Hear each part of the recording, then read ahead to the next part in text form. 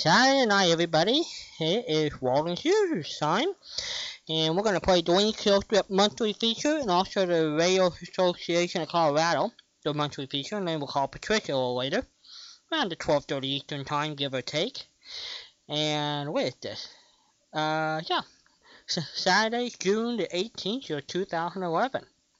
But first, let's say a prayer. Dear Lord, look after all our good friends out there. Look after my buddy Brian Haygood, who had surgery last night. Have him have a speedy recovery. Bless all the listeners, supporters of the station. Help those who are going through financial difficulties. Bless those who love you very much. We ask this in Jesus Christ's name. Amen. Here's Dwayne. So. I want to ride on the 310 to you. Hi, friends. Once again, this is Frankie Lane. I want you to know that you're listening to Dr. Dwayne Killstrip, good friend of mine, on Yesterday, USA.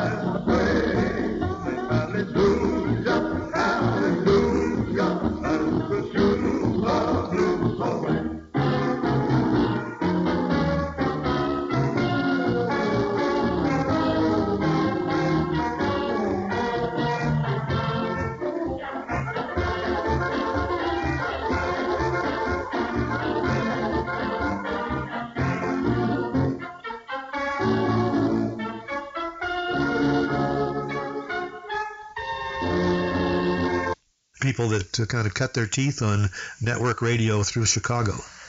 SA. Now, this is Fred Hobbs, your online host, saying goodbye and good radio.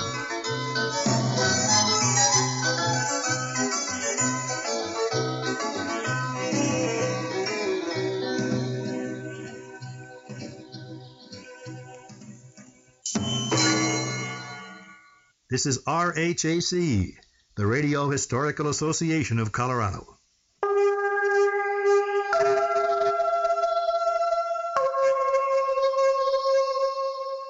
Okay, hope you enjoyed that. I think it's going to be time to call Patricia, see how she's doing, and we'll get on the air. So we'll be on the air with you really soon. Here's a little bit of Buddy Clark.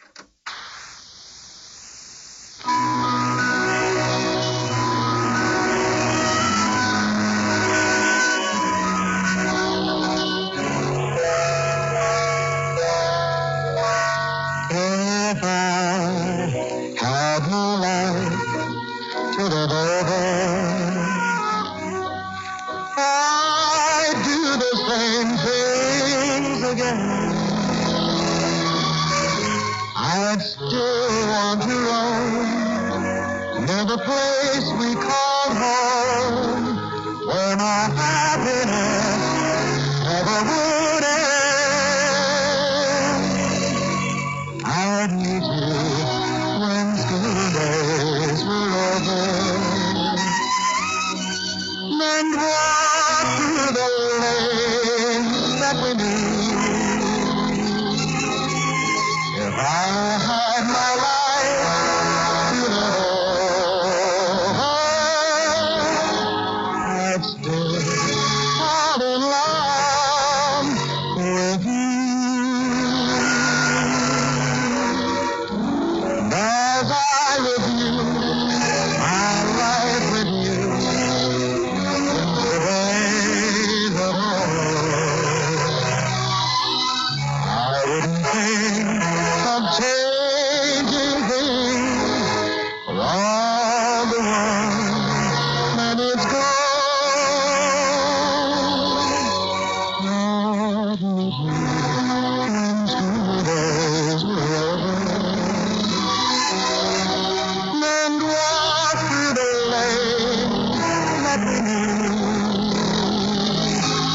if I had my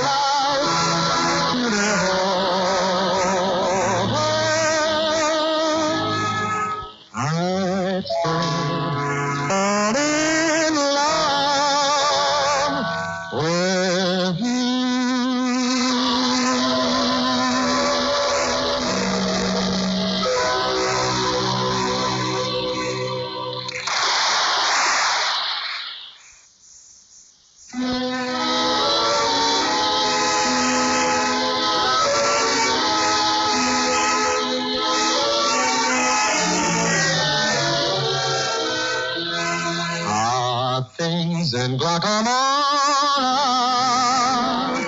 Is that little brook still leaping there? Does it still run down to Donny Cove, through Killy Bay, Kilkerry and Kildare? How are things in Guacamole? Is that willow tree still weeping there? Does that lassie with a twinkling eye come smiling by?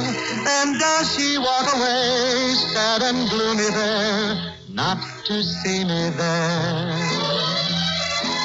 So I ask each weeping willow and each brook along the way, and each lass that comes a-sighing to relay, how are things in Guacamole this fine day?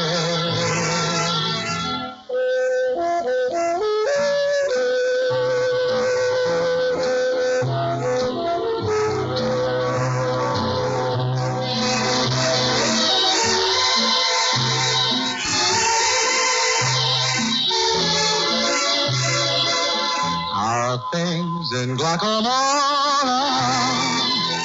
Is that little brook still leaping there? Does it still run down to Donny Cove, through Killy Bay, Kilkerry and Kildare? Ah, things in Guacamole. Is that willow tree still weeping there? Does that lassie with a twinkling eye come smiling by?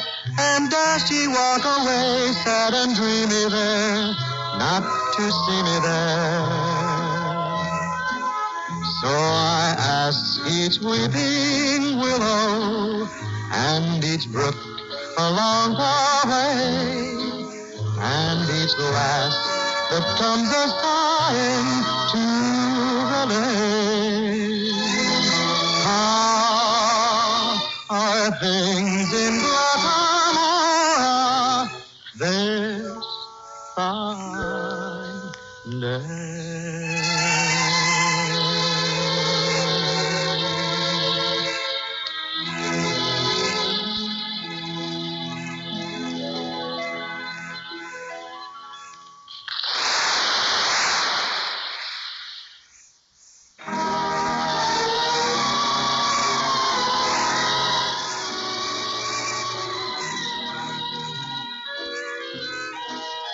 I'll see you in my dreams,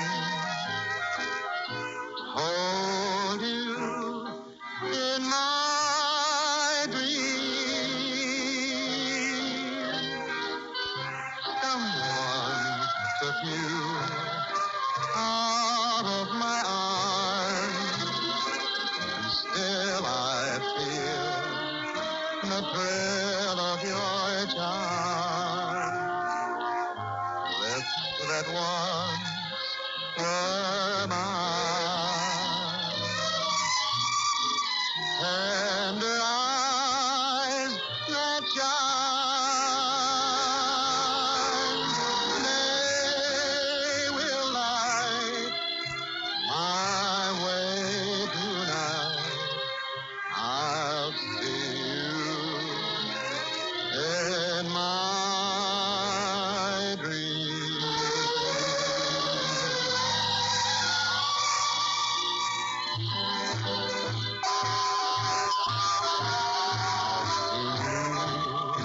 In my dreams, and I'll hold you in my dreams. Someone took you out of my arms, and still I feel the thrill of your charm.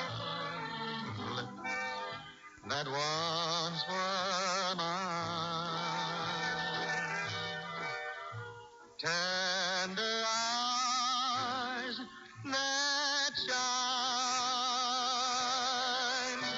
they will light my way tonight.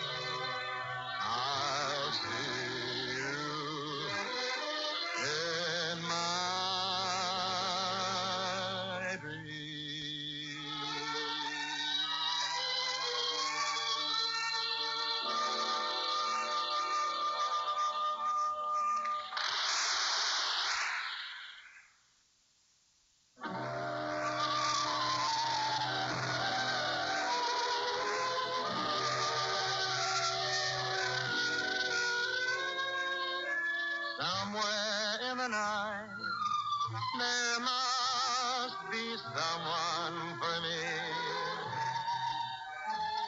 Somewhere in the night, who knows where somewhere may be, across the way, or maybe way beyond a distant star.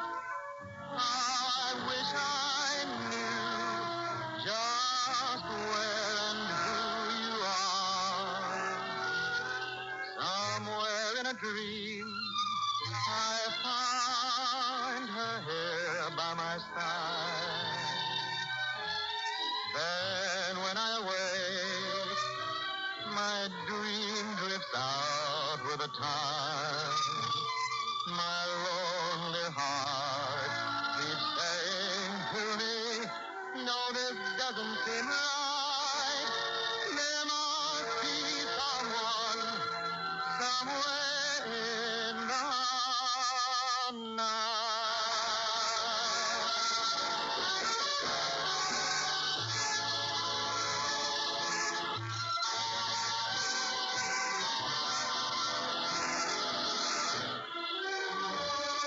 Then when I wake, my dream drifts out with the tide. My lonely heart keeps saying to me, no, this doesn't seem right. There must be someone somewhere in the night.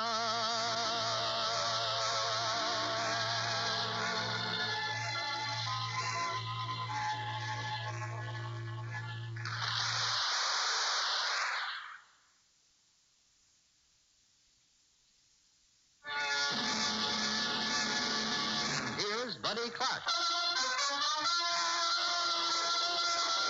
Zippity-doo-dah, zippity-ay. My, oh, my, what a wonderful day. Plenty of sunshine heading my way. Zippity-doo-dah, zippity-ay. Mr. Bluebird on my shoulder. It's the truth, it's actual. Everything is satisfactual. Zippity-doo-dah, zippity-ay. Wonderful feeling, wonderful day. Zippity-doo-dah, zippity-ay. My, what a wonderful day. Plenty of sunshine in my way. Zippity-doo-dah, zippity-ay. Mr. Bluebird on my shoulder. It's actual. Everything is satisfactual. Zippity-doo-dah, zippity-ay. Wonderful feeling, wonderful day.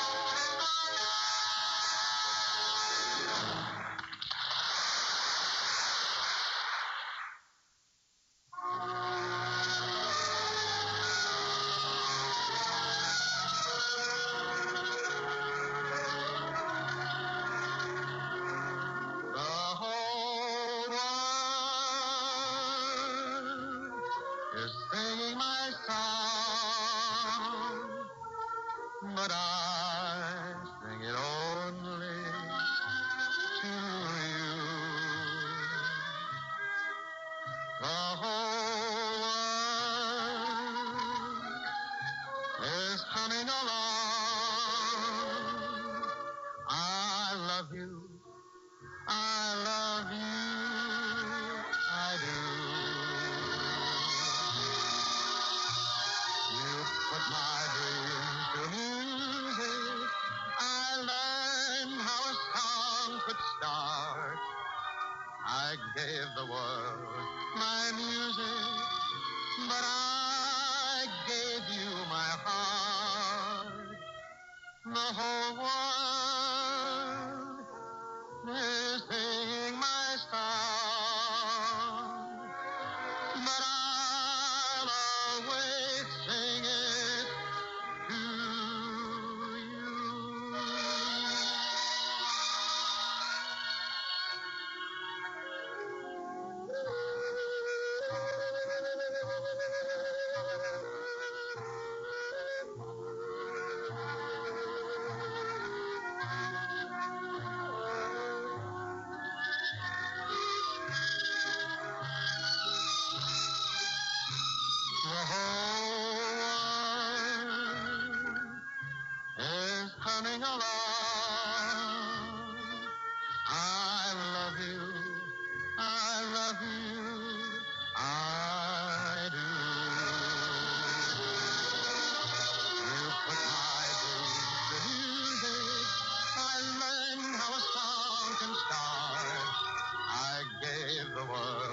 my music, but I gave you my heart.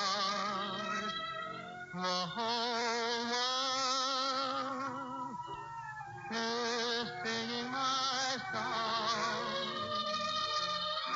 but I'll always sing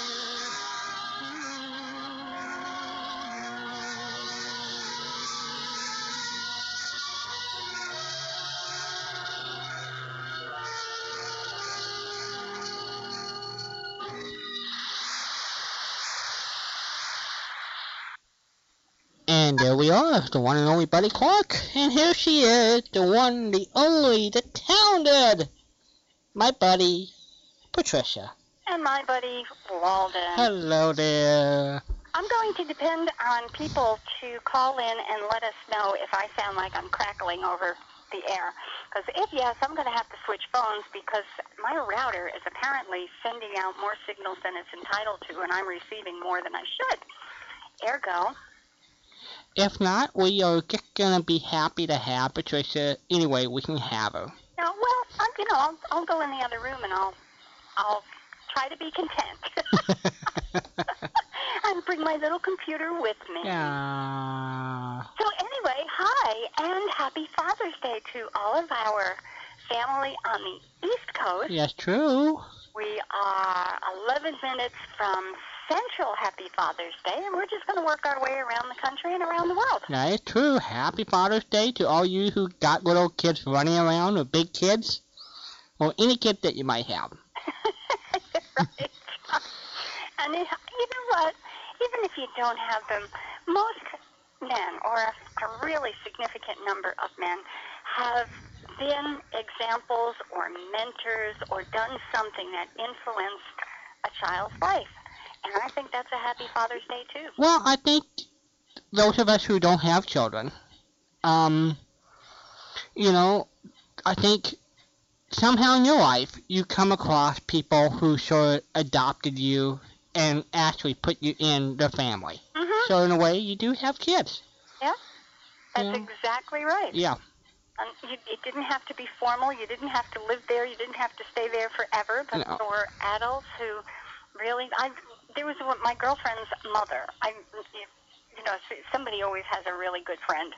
And this was my best friend, whose name, incidentally, was also Patricia. So I guess Patricias are pretty good people. Good people.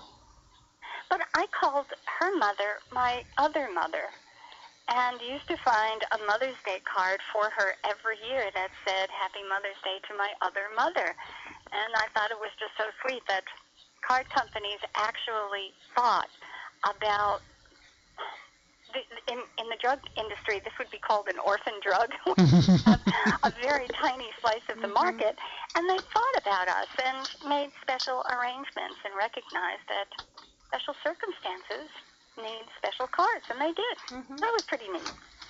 That's a good way, because there's a lot of people who just happen to adopt somebody very special in their life, who wound up being a very special friend, who, it become family. And that's just the way it is. Become family. Mm-hmm. You are so right. So, I probably should have come up with a Father's Day question for today, and I would love to hear Father's Day stories. But my theme isn't Father's Day. I should have put a little bit more thought into that. Well, you know what, though? What? We're only 2 days from the first day of summer. Oh, and do you know what that means? Hot weather, hurricane weather for Patricia. Keep going.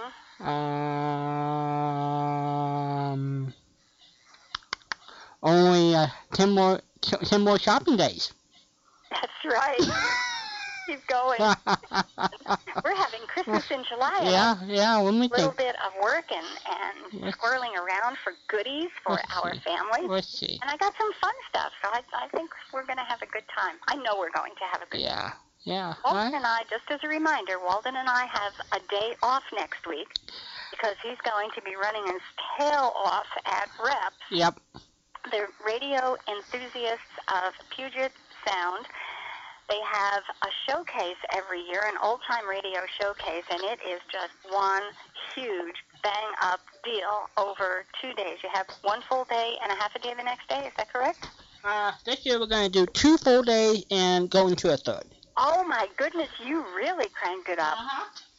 Okay, this is in, obviously, Puget Sound. You have a clue where this is. It's in Seattle. And I guess your convention, I'll call it the convention showcase, it indicates your specific event. But it's a convention. We've got old-time radio stars coming in, names that you recognize from the entertainment industry. From Dick Van Patten. Yeah. Uh-huh. Yep.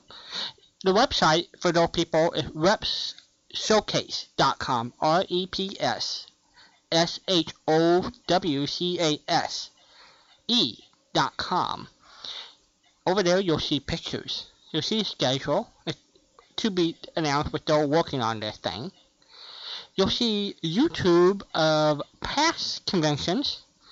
Brian's been putting up podcasts of different things up there, so if you haven't gone over there in a few weeks, you'll see new things that we've done in the past up for your enjoyment. How cool is that? Yeah. Now, this is the one area in the whole wide world country. Not only do you do a bang-up job, I mean, this day moves like a train through a station and doesn't bother to stop. That's true.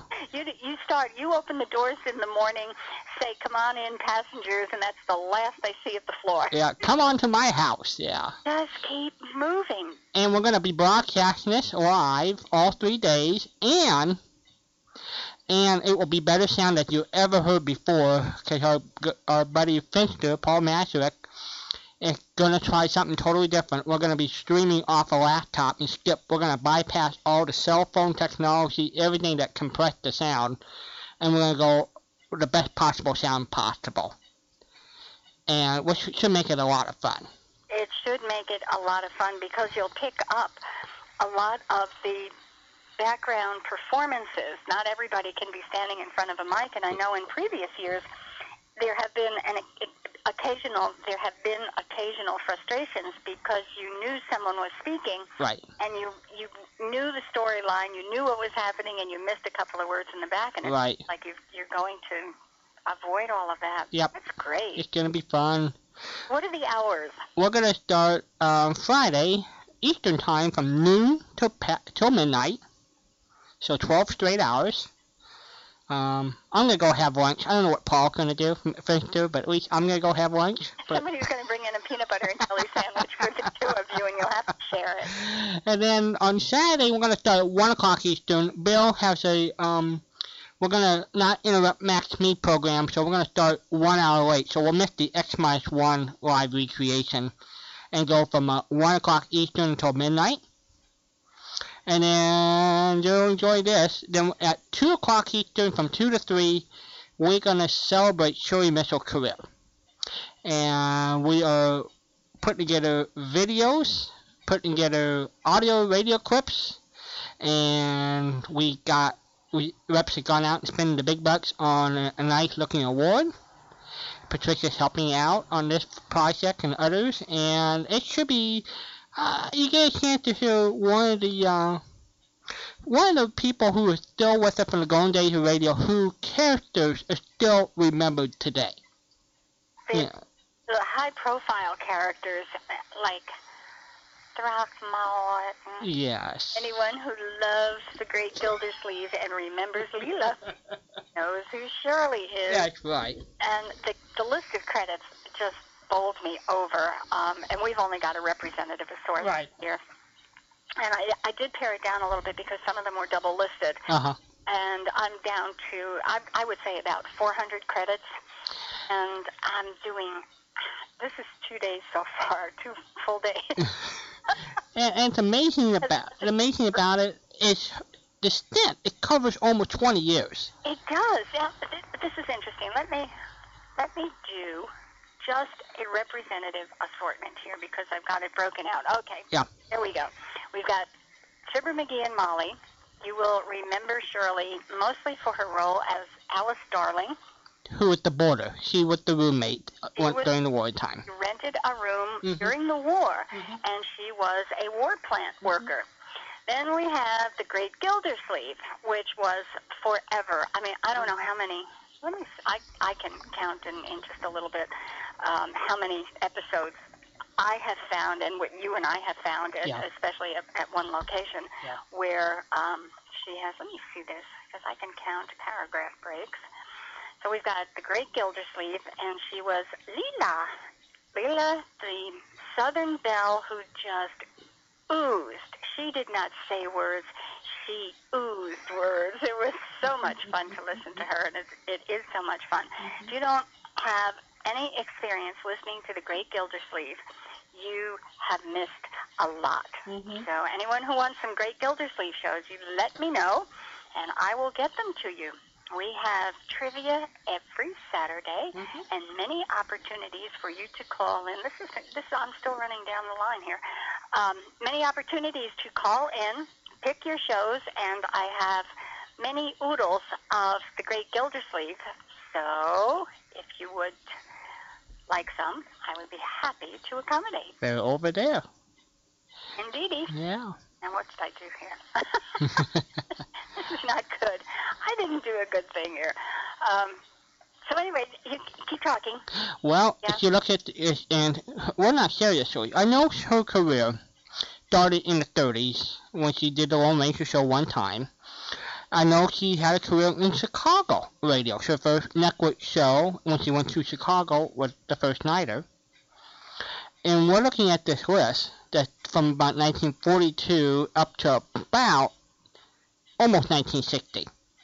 And we know this is not the complete list. It can't be, because we know she did a lot more. She was one of those radio actresses who were under 4 separate contracts a week doing major roles on different shows. And I know I don't see some of them listed here, probably because we don't have available recordings.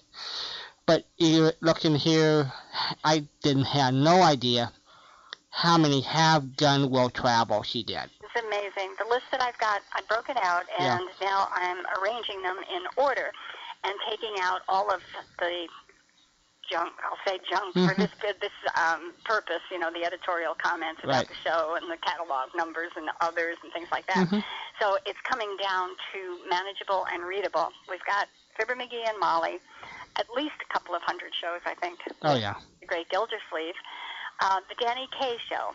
Yep. Paul Whiteman Presents. The Bob Burns Show. The Rudy Valley Seal Test Show. Boston Blackie. Two on a Clue. I don't know that show. You're going to have to tell us. I don't know anything about it either. Oh, really? Yeah. So maybe I need to look it up and the rest of us know. The Seal Test Village Store. Right. Don't know that show. Bird's Eye Open House. Kay Kaiser's College of Musical Knowledge. Dr. Christian. The Raleigh Cigarette Program starring Red Skelton. Amos and Andy. Several Amos and Andy. The George Burns and Gracie Allen Show. Lights Out. The Life Boy Show. Command Performance. Bob Crosby Show. Cavalcade of America. Joan Davis Show. Let George Do It. She had quite a few shows, probably 6 or 8 shows in Let George Do It. Lux Radio Theater. CBS Radio Workshop. Best of Jack Benny. Yours truly, Johnny Dollar. The Six Shooter. The Jack Benny Program. Are you running out of breath yet? Jack Benny Program. Like, just, my goodness. Oh, down and down and down and down and down and down and down. Hold on. The Hair Raising Matter commercial. Wealthy Man. This is still... Oh, Bob Bailey. Oh, no, this is, Johnny Dollar there on Bob Bailey and... Dollar, yes. I mean, isn't it just incredible? Yeah. Lux Theater and CBS Radio Workshop, The Best of Benny, yours truly, Johnny Dollar, The Six Shooter, The Jack Benny Program, and all of these are Johnny Dollar. And I'm still not finished. Fort Laramie. Yep. Fabulous Dr. Tweedy, which was also known as the Frank Morgan Show. The Life of Riley. She played a Southern belle on The Life of Riley. If you haven't heard that, it's a treat and a half. And she had Riley just pity-patting after her, and when she got on the bus to leave, it was a great show. Poor Riley. Suspense. She was on Suspense. The Harold Perry Show was the Great Gildersleeve, who switched over to his own show. Have Gun Will Travel. Many. And My Little Margie. The Adventures of Sam Spade. Sears Radio Theater. Romance. We need to talk about that one night. She did one of the Bickersons shows. Screen Directors Playhouse, The Adventures of Philip Marlowe, The Adventures of Ozzie and Harriet, Stars Over Hollywood, To the Rear March, The Railroad Hour, The Adventures of the Saint, Nightbeat, The Bill Goodwin Show, McGarry and His Mouse. I have never heard of that show. Do you know that one? I've seen the title. I haven't heard one. I'll have to go digging around for that, too. The Reader's Digest, the Radio Reader's Digest, pardon me. Lucky Strike program starring Jack Benny. Meet the Meeks, the Abbott and Costello Show, the Maury Amsterdam Show, My Favorite Husband, Screen Directors Playhouse. This is starting to sound like John Dunning's book. Bold Adventure, Four-Star Playhouse, This Is Your FBI, I Love a Mystery, Young Love, the Ford Theater, and then I pulled out some single and individual shows and specials. The Victory Chest program during World War II, it was toward the end from September 29th, 1945. Folks on 4th Street, May 1946. A Christmas Carol. She did two separate Christmas carols, one in 1949 and one in 1950. Whispering Streets, which was an ABC Net Origination special. The Writer with the Lame Left Hand. I have no idea what that was. That was a Norman Corwin play that he wrote for NPR in the 90s. It is a long description, but Norman Corwin's in here somewhere. Yeah. Thank you for my heads up on that. Manhattan Tower, and the last one I have listed here is The Woman in My House, which sounds like very spooky stuff by Sweetheart Soap. It was a Carlton E. Morris daily soap of the 50s, very similar to One Man's Family. Oh, really? Yes. Woman in My House sounds spooky. Gee whiz. Now, that all belongs to one performer. One performer, old-time radio performer. These are all old-time radio shows. This woman is magical, and we, honest to goodness, are so blessed to still have her with us. Absolutely. So I have to thank... Schedule an interview with her one night. We should do it. Yeah. We should do it really sooner than later. And you won't do it. Do it now, Walt. Do it now. Yeah, which is from the Bickersons, folks. I'm not yelling at Walt. That's a consistent line, excuse me, from the Bickersons. But give you an idea, most likely we'll start at noon on Eastern. We'll broadcast Dave Parker, who's written a PhD on the Lone Ranger, who was an actor on the Lone Ranger radio show, has a brand new DVD out, and he and I will talk about this, and we'll play some of it that you can listen to over the air, and we'll talk about that. Then we'll do a CBS Mystery Theater. We'll do Three Skeleton Key after lunch. We're going to probably do a Vic and Sade after that. Those of you like Ray who love Vic and Sade, most likely that will be in the afternoon.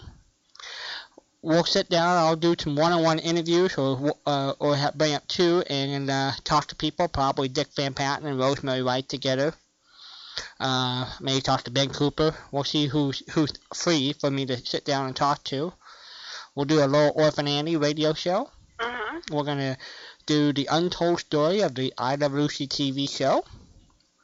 At night, after dinner, we're going to do a miniature Your Hip Parade. We'll probably do a Superman sketch. We'll do Lights Out. We'll do My Favorite Husband and go to bed. Last title. Then after that, after we introduce everybody, we'll do X-1. We'll come after that. I will do probably another interview or two in the morning, have lunch break. And then the show that, let's see here. Then we'll probably do some other interviews in the afternoon. At 5 o'clock Eastern Saturday, put this on your calendar. If you heard Rep's version of The Wizard of Oz, which was a wonderful performance, and you remember the young gal, Kate McKnight, who played the Judy Garland part in that show, she is going to be Judy Garland again in the classic Meet Me in St. Louis. She's rehearsing them all, so if you remember such songs as Have Yourself a Little Merry Christmas, the trolley song, Clang, Clang, Clang, went the trolley, all those famous songs from that movie, She scheduled to sing all 6 of them in 1 hour, plus do the show. So that would be 2 o'clock West Coast, which would be 5 o'clock Eastern. Tune into that. That should be a highlight, something I picked out that we should try. We always try to do a musical, and this is our version. We'll wind up doing some more at Gildersleeve. We'll be doing some more interviews. We'll do John Jensen, who's Frank Bazzi's producer for the stage show on the Golden Days of Radio, when it used to hit the road with 18 radio personalities. He will present comedy radio shows. Look back to Fibber McGee and Molly, Jack Carson, many shows. He has video clips and he talks about them and samples. That will be fun. That will be around 6 o'clock Eastern. At 7:30, that's when you'll get to hear Lee Lilla Ransom, Shirley Mitchell doing the Great Gildersleeve. And then around 10 o'clock, we'll come back on at 10 o'clock that night. And we'll do Suspense, The Screaming Woman, starring a 10-year-old little girl, a local Seattle performer who Brian discovered. And then we're gonna sneak over from the Jack Benny show over to the Phil Harris Alice Faye show, and you get to hear Phil Harris and Alice Faye and see what Phil and Frankie Remley gets into trouble. And then after that, we'll probably go to bed and get up, and we'll celebrate Shirley Mitchell's career Sunday at 2 o'clock in the afternoon. That will be our weekend. That is one dickens of a weekend. Yeah. And that is coming up this coming weekend. This is not next year. They're really going to accomplish all of this. It's in Seattle, and one of the more remarkable features of this is the admission price. What are the admission fees? Oh, well, it depends what you can do. If you call Mr. Brian Haggard, he'll work out a special deal called Monday. But typically we ask for about $145. That was 2 meals. If you just want to come part-time, we can let you in for $30. For $35 for one of the dinners. We can let you in for $10 if you want to see 2-3 hours during the day. We have some room, and we'll work out something. If you're in the Seattle area, if you haven't registered, you can call us on Monday at area code 206-542-6231, and we want you to come. And so we'll work out something that fits your budget, and you can come. So that's the nice thing about reps. Reps doesn't really want to turn anybody down. There is the emphasis of interest is getting as many people in to enjoy and appreciate old-time radio than it is as a fundraising. Correct. It's a money-making operation. It's a 501c, so its goal is to preserve and encourage the history of old-time radio. That's the mission. A nonprofit. Yeah. A certification. Yeah. Okay. That is really cool. Yeah. It's just such a wonderful weekend, and I feel robbed. I want to do. One day I'm going to. Oh my goodness! I went to my brother and sister-in-law's anniversary party today. Their kids put together. Oh, it was really lovely. It was such a lovely affair. But they went ahead and under some of the seats they taped lottery tickets. So maybe I'll be able to afford to come to Seattle. If you win, you'll be my date. Oh, wouldn't that be swell? That would be great. That would be good. Now, I've never played Powerball. I'm not big on lotteries. Once in a while, I'll buy a ticket. Yeah. And it says, okay, you've got 5 numbers, and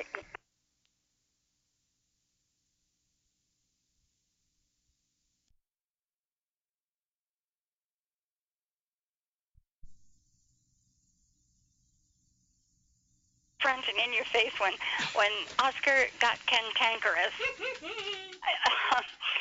Gregory Radoff could be just as cantankerous, but one of the challenges was that some of the letters are pronounced differently in other languages than they are in English, and the letter V as in Victor is one of them. One of the questions they had asked Gregory Radoff, the answer was National Velvet, and he kept saying, well-wit. And Clifton Fadiman was moving on, saying, well, I'm not sure about that, but that's not the right answer. And I think the other guys probably got it. But he just went, I mean, it was, this is the answer. That's what I said. Well wit. And this is the kind of fun that they had, but having the two of them together on the same clip, that's going to be a lot of fun to listen to. What other flavor do you have? Who did he join up with? It wasn't Georgie. Was it Georgie Jessel? No. Al Jolson. Yeah, I think it was Jolson, yeah. Jolson. Yeah. Yes. One of Patricia's all-time not favorites, so. No, it was not a marriage made in heaven. No. But Oscar was such an accomplished musician. So we love to talk to you tonight. If not, Patricia and I will just be here to entertain each other. That's okay. But why we stay up on Saturday night is to have you guys join us at 714-545-2071. If not, this will be the last time you get to talk to Patricia until Christmas time in July. So take advantage of the opportunity. You have to get warmed up with your Merry Christmas story. I have a note from _Bill, who has Bill appointed him officially as the assistant engineer? I don't know what he technically is. He's just the super sleuth of Yesterday USA who troubleshoots and does everything remarkable relating to Yesterday USA behind the scenes in terms of... He's our system guru. Yes, he takes care of the automation systems. He can help take care of the websites along with Don Richards. He work on special projects. He is very tech savvy. And he's very precise. Yes. Sent a note to me earlier tonight, and it says it's possible that Live 365 has started requiring listeners to log in. There are reports that they have set it up wrong, and maybe even streams like Yesterday USA may need to log in. I'm reading this from Bill.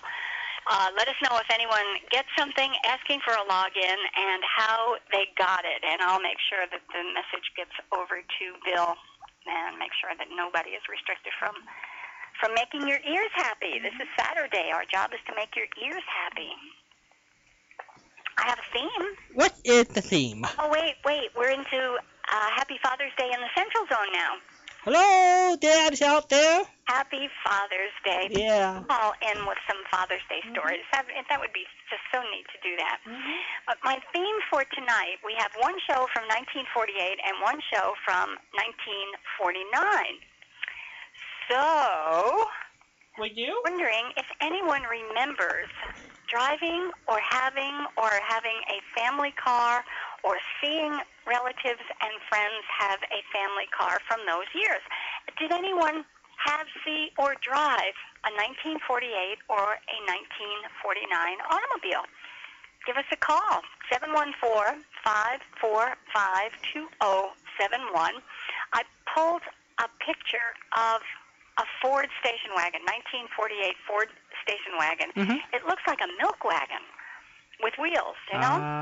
Got a black front, and I guess it would be what the Beach Boys today, or when they sang, would have been a Woody, because it's got the wooden doors and a wooden panel that stretches to the back, but it's boxy. It's a box with a nose on it, front engine.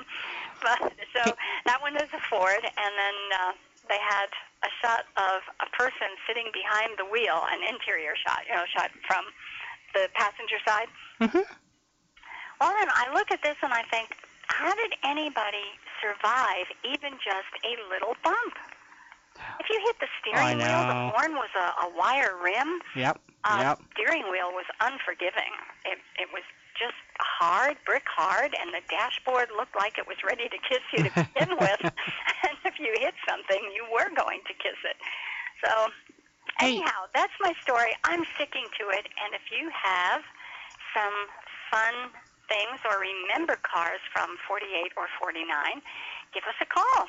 Let us know. I think I got the wrong shows. Oh, no, really? Yeah, What did I send you? 1935 and 47. But that's okay. You give me the 48, 49. I'll pull those whenever we need them. Wait a minute. What did I send you?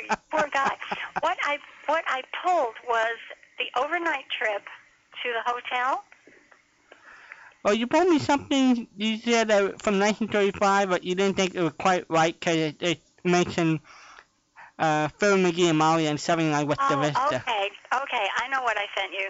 And what I really wanted you to play, I would have loved to hear that one, but when I got about halfway through, it started with a click, click, click, click. Ah. So the sound quality was, and it was really nifty because it was a mislabeled program. Well, then maybe what I need to do is listen to it maybe sometime, and I can see maybe I would have it from a different source sometime. Uh-huh. And every source that I had, listen to me, I had 3 sources that had Fibber McGee and Molly shows, and all 3 of them were unrelated, and all 3 of them have that show labeled as, what was it labeled as? What's the overnight trip? What was in 1935? What were they doing in 1935? Oh, I don't know. Well, one that I sent you wasn't. I don't know why you can't keep track of me. I do. I just didn't get a chance to listen to it, that's all. You're the baseball instructor. You really do a marvelous job, and it sounds like a good baseball dealie. Yeah. The challenge was the show is labeled as being from July 22nd, 1935. Right. Fibber and Molly didn't even win their home at Wistful Vista, 79 Wistful Vista, until August 16th, was it? 26th, I think. 26th, okay. So a full month later, and when Harlow Wilcox, who was out on the road with these people, he was at every gas station along the way, it is a traditional show that we are accustomed to hearing, and he introduces, and so is Mrs. Molly McGee at 79 Wistful Vista, and that was part of his introduction, and we know that's not correct. So it's a misdated show. I have no idea where it belongs. And poor Jerry, I have trouble with his Hendigas, yeah. Hendigas, okay. I'm so sorry, Jerry. I just trip over your name. That's okay. Sad. Gee willikers. But even his site has it listed as a 1935 show. So it's a big clue. We'll have to figure out what it belongs to. Where it belongs, and it's probably listed, and this is just a guess on my part, as you go through the lists, you'll find something that says not available or never heard of it or here's a hole in the schedule and we've never found that show. It belongs in there somewhere. And I had never heard the show before that I can recall. My guess would be 1938, but that's to be my guess. Yeah, I thought it was probably later than that because they sounded like our lovable Fibber McGee and Molly. So if that's the case, then it's probably after around 41 on. Yeah, somewhere like 1940 would be about the earliest that they sounded like our lovable Fibber McGee and Molly. Otherwise, there was a noticeable Irish brogue in Molly, and I mean, it wasn't as pronounced as if she had just arrived, but it was most assuredly there, and it was built in as part of the character. She had a little bit of a still in 39, right? When do you think that she put it aside? Was it 41? It was 40 and 41. I think it just kind of petered out. I don't think it was, they went away for the summer and came back and she didn't have a brogue anymore. Okay. I think it kind of waned because even through the life of the show, periodically you will hear a word that you know is a throwback to her Irish heritage. They just happen occasionally. But before that, in the 1930s, you know what? And that was very common of radio in the 30s is to have humor based upon people's heritage. Ethnic humor, Yeah, and by the time we got in the 40s, you didn't see as much of that. And so maybe they figured it wasn't in vogue at the time. I think there were a couple of other things that came into play. I asked Mr. Schultz, Claire Schultz, who has been our guest a few times, and later on maybe we can talk a bit about his newest book. I talked with him about Nick DePopoulos, who was a wonderful character in the early 40s, and he suddenly disappeared. And there was another character who came in. It was the Thanksgiving dinner Do you recall that Thanksgiving dinner that they had out? Yes, I remember that one, yes. And it wasn't Yes. Nick, but it was the same character. Mm-hmm.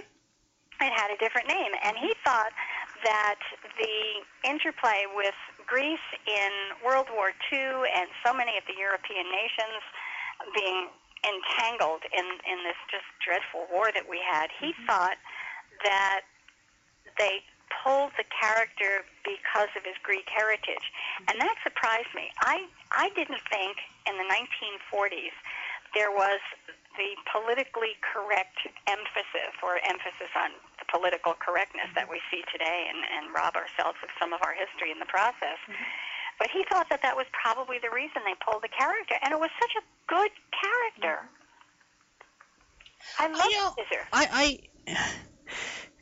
I don't know when we became so PC about things like that. It must have been other factors involved, but I don't... He thought it was...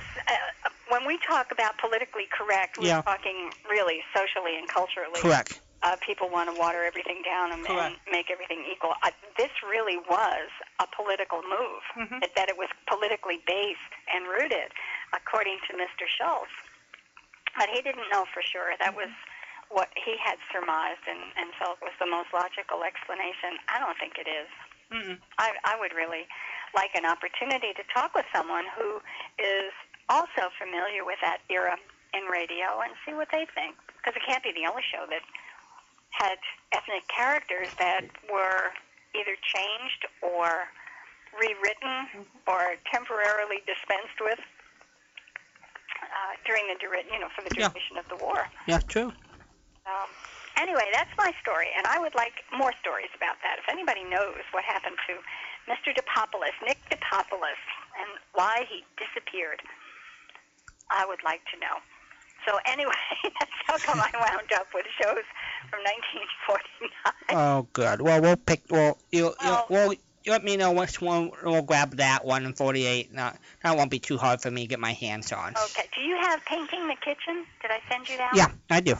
Okay, you do have that one. So, and that means that the second one in between, when we take a break, I'll just email the other one to you. It's called The Overnight Trip, when Fibber is going to take Molly on vacation and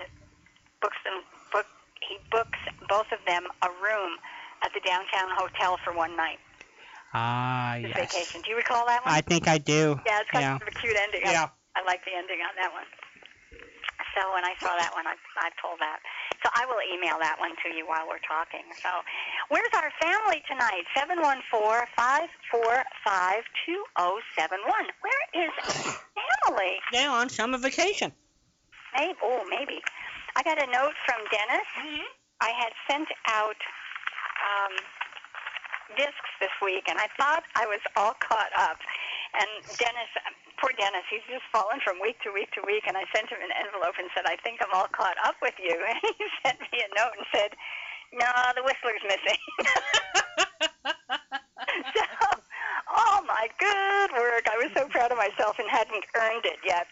But the P.S. to that is, I don't know if someone else asked for it, and if someone else didn't ask for it, someone else has his Whistler, because I did indeed make a Whistler disc and send it out.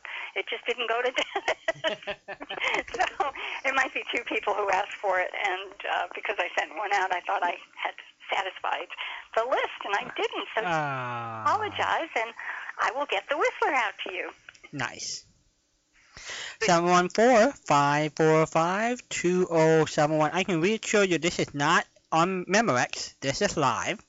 Yeah. And we can accept your call. Now, see, the challenge here is that periodically recorded shows are played.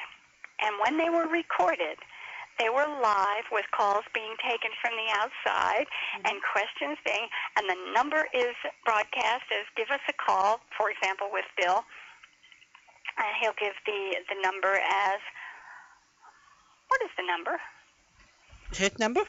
972-889. Talk at 8255. I have to stop, and I've got so many numbers cracked Or that's poor little brain. Or Bill is 972-889-2455. So that's Bill. 2455. So he Did I get 8255? No wonder I get wrong numbers. That's talk, and that's and the other one Bill. Oh, that's what it is. Okay. All right. So I really do call the right place. You do. Well, you hear one of these interviews and it's great, and people pick up the phone and call and wonder why somebody's not picking up the phone on the other end. It's because it's a recording. So when you say this is not Memorex, this is live, there might be a time when we're not. That's true. When somebody records that, to listen to us at a different time. Yeah. Yeah. That's the ticket. Well, I've got all sorts of nifty goodies to play with tonight and some fun information. And the lines are really open. I didn't tie up the line, did I? Well, let's see.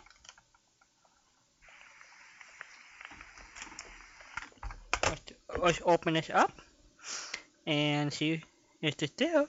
I think it's. Yeah, it's still. Okay, I didn't mess it up. Nope. Okay, Nope. this is good. I'm not having a very good day over here.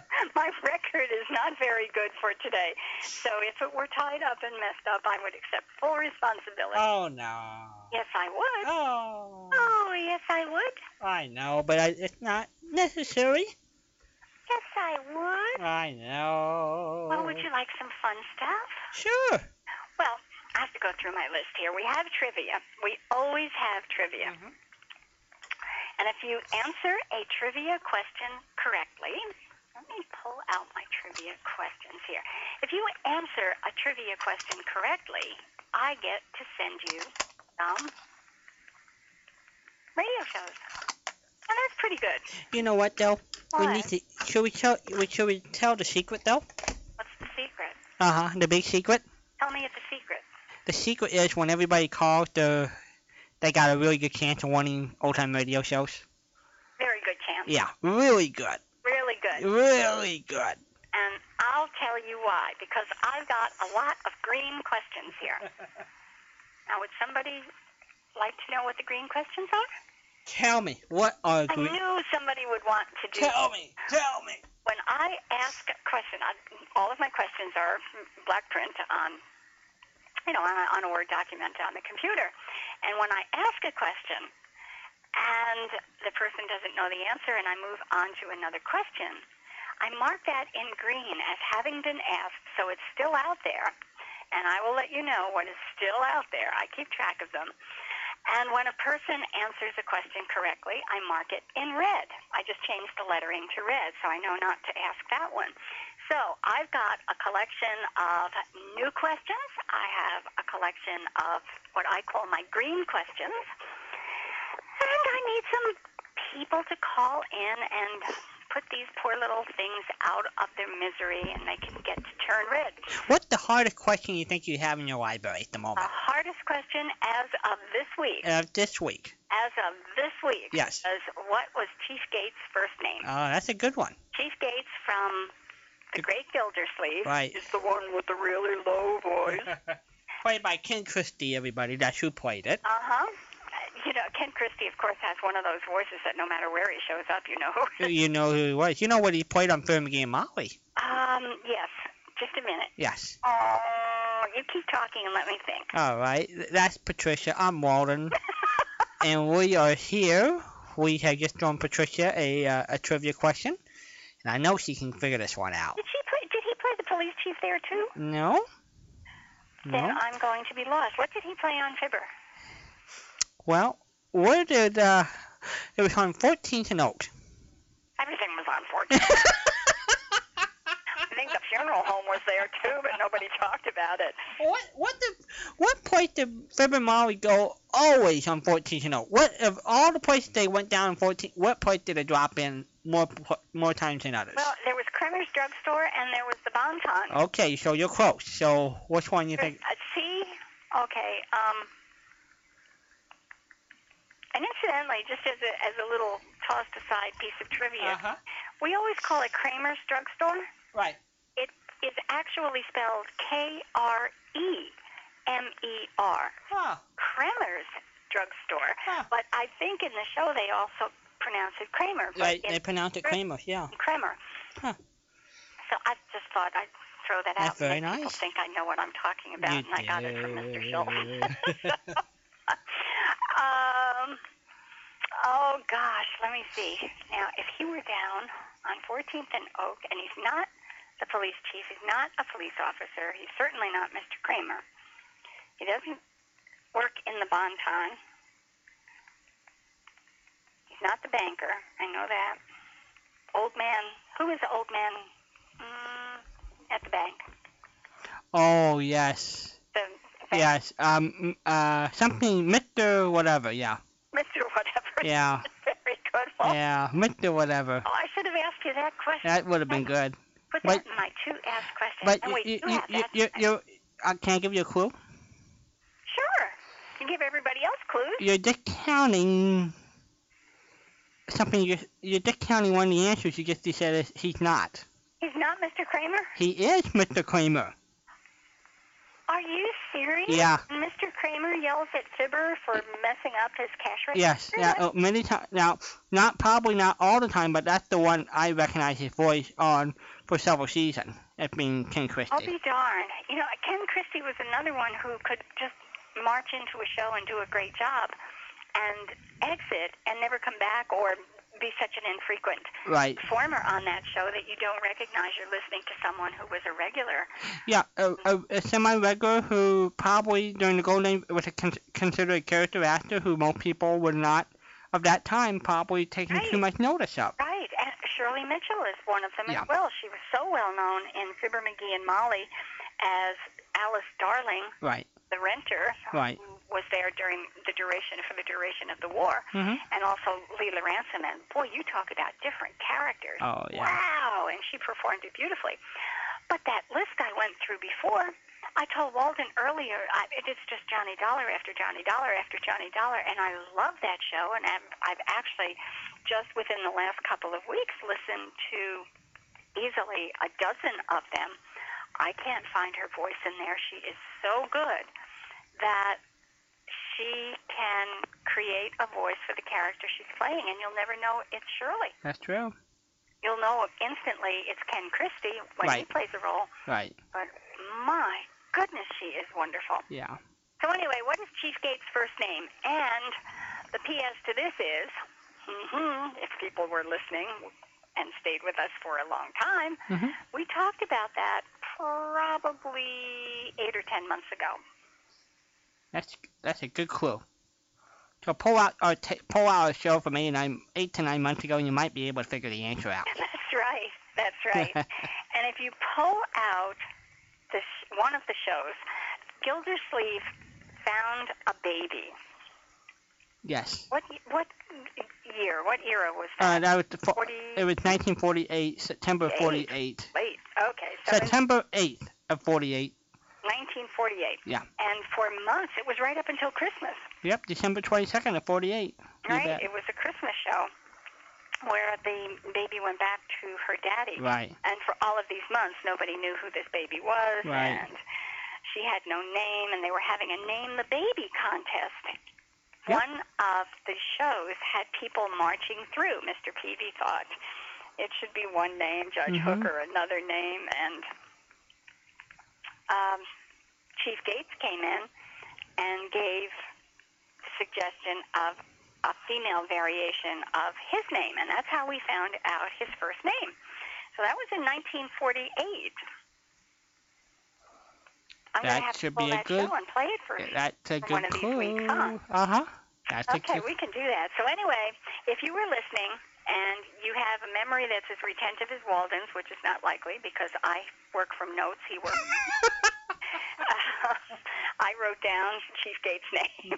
This one I would remember because it was such a wonderful find, something that you would not expect to come across. But anyhow, what is Chief Gates' first name from the great Gildersleeve, Chief Gates?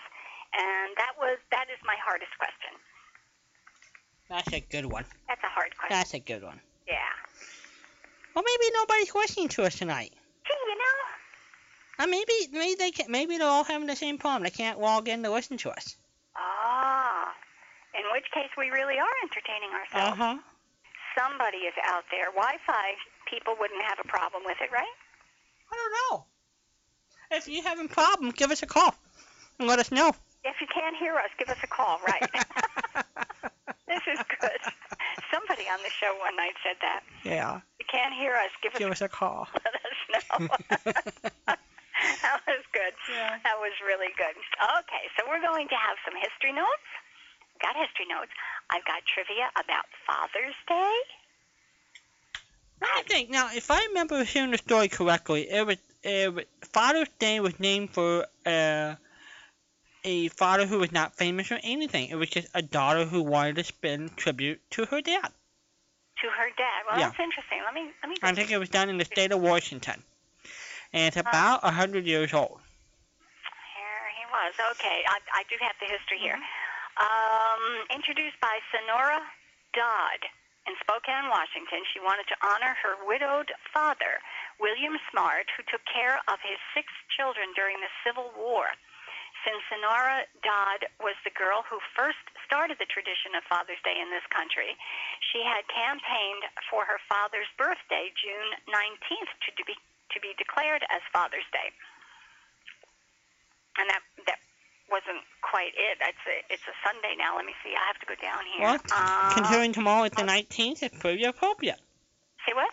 Tomorrow is the 19th, so that's pretty appropriate. This year falls on it. Appropriate. Yeah. Who was the president that declared Father's Day would permanently be the 3rd Sunday of June as the official holiday? Howard Taft? Nope. This one's really going to blow your mind. Eisenhower? You're not too far off, but just keep going. Wow. I know. Wow. I thought it'd be somebody like Teddy Roosevelt. Yeah. No? Richard Nixon? It was Lyndon Baines Johnson. Wow. Isn't that amazing? Yeah. Well, it's sort of like the national anthem. I mean, here Francis Scott Key wrote that in 1814, and Congress didn't really set it to be our national anthem until 1931. Mm-hmm.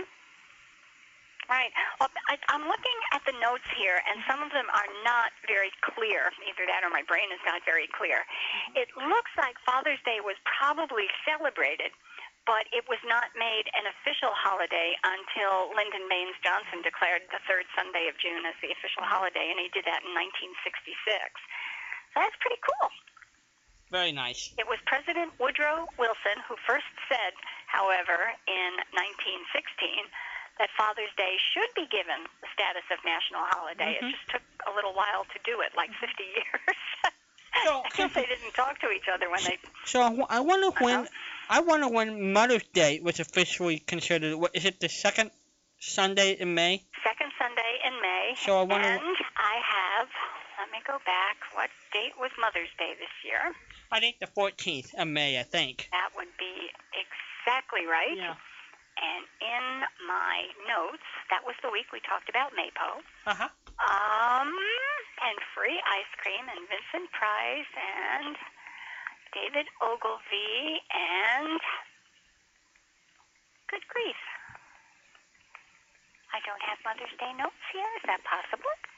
Well, maybe it's a week. Maybe that it was May 7th.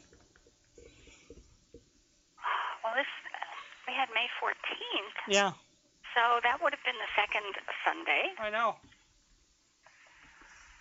Let me see what I didn't do here. Because we did talk about that. I had all sorts of neat little goodies here. So maybe I did it on the 7th because Mother's Day... here it is. Mother's Day trivia. I did it the week before. In 1910, West Virginia was the first state to designate Mother's Day as an official holiday. 4 years later, Congress passed the joint resolution that President Wilson signed, establishing the 2nd Sunday in May as Mother's Day. Now, that was 1914, and poor Dad, 1966. He had to wait 52 years later. This is dreadful. Wait till you hear the rest of the information.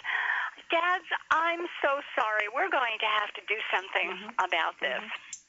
All right. The first Father's Day was announced and celebrated in 1910 in the same city where it originated, but it took that amount of time to become legally official.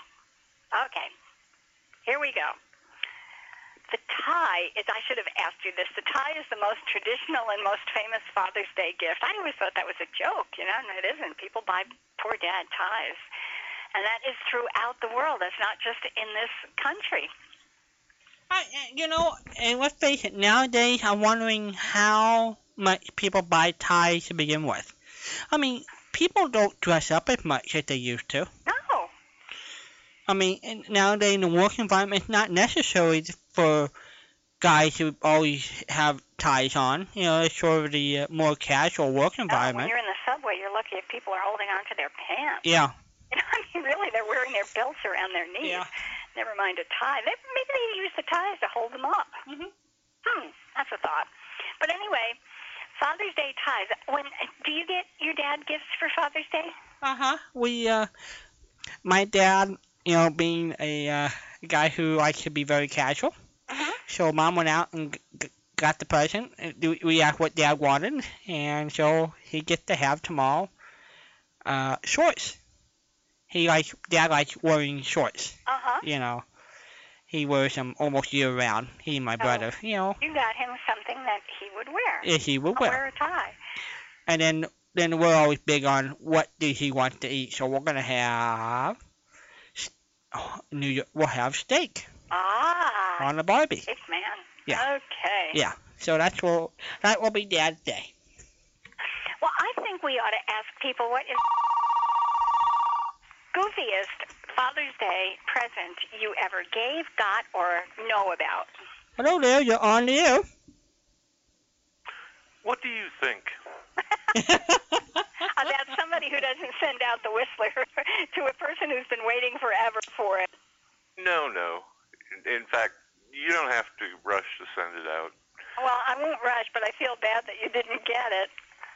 No, like I said in the email, you gave me, gosh, I don't know, 40 hours or so to listen to.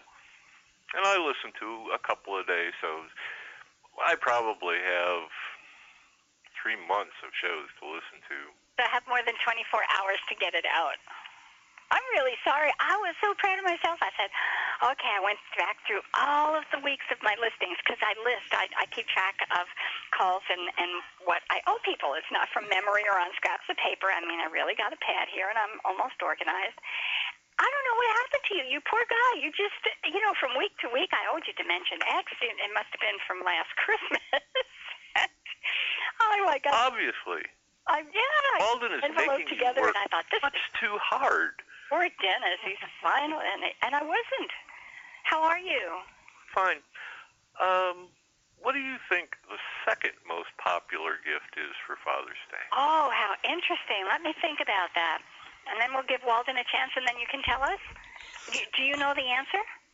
No, but I know. Oh, I know the answer to the question you just asked, which is, what did we do for Father's Day? Right. Yeah. Aftershave. Yeah. I think that might well be. Probably Old Spice is a big day for Old Spice, probably, huh? Let me, while you Old two are thinking for a minute, let me go out and see if there is something. I would think shirts, dress shirts would be pretty way up on the list, too. But kind of expensive for at least me, little kid, with allowance. Yep.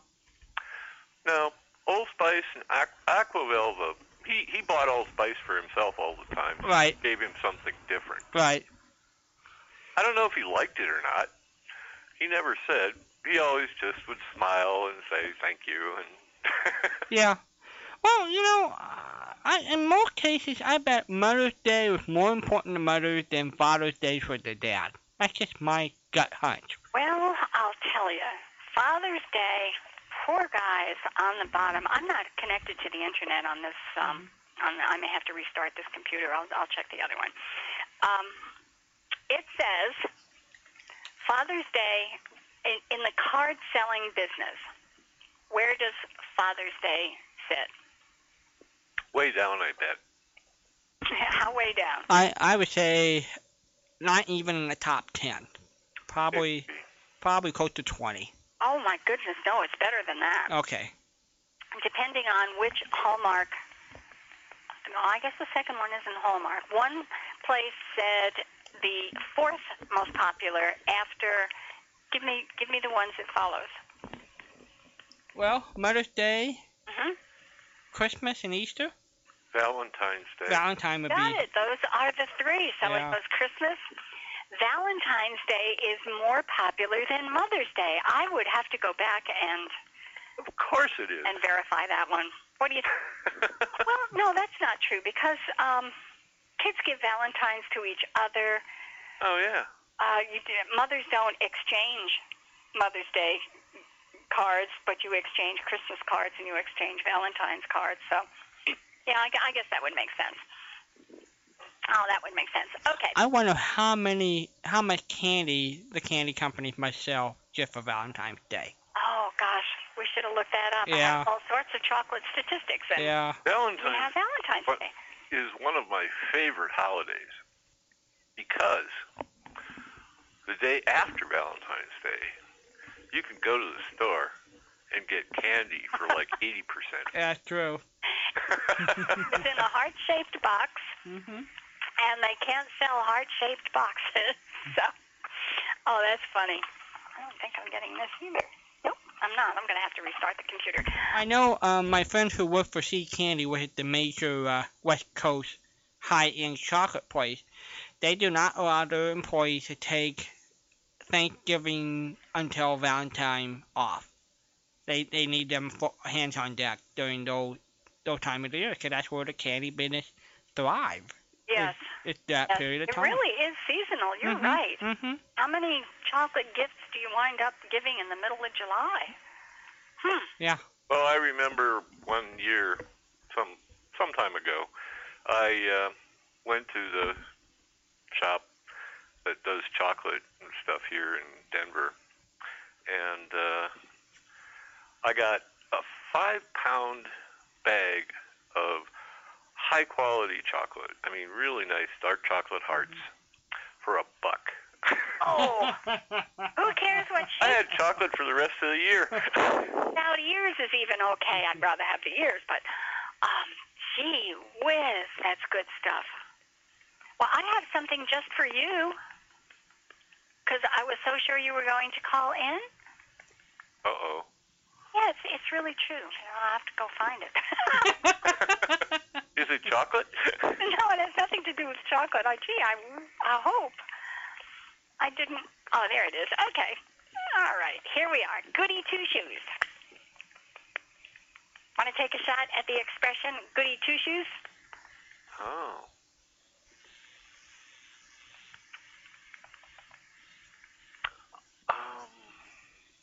Boy, I've heard that.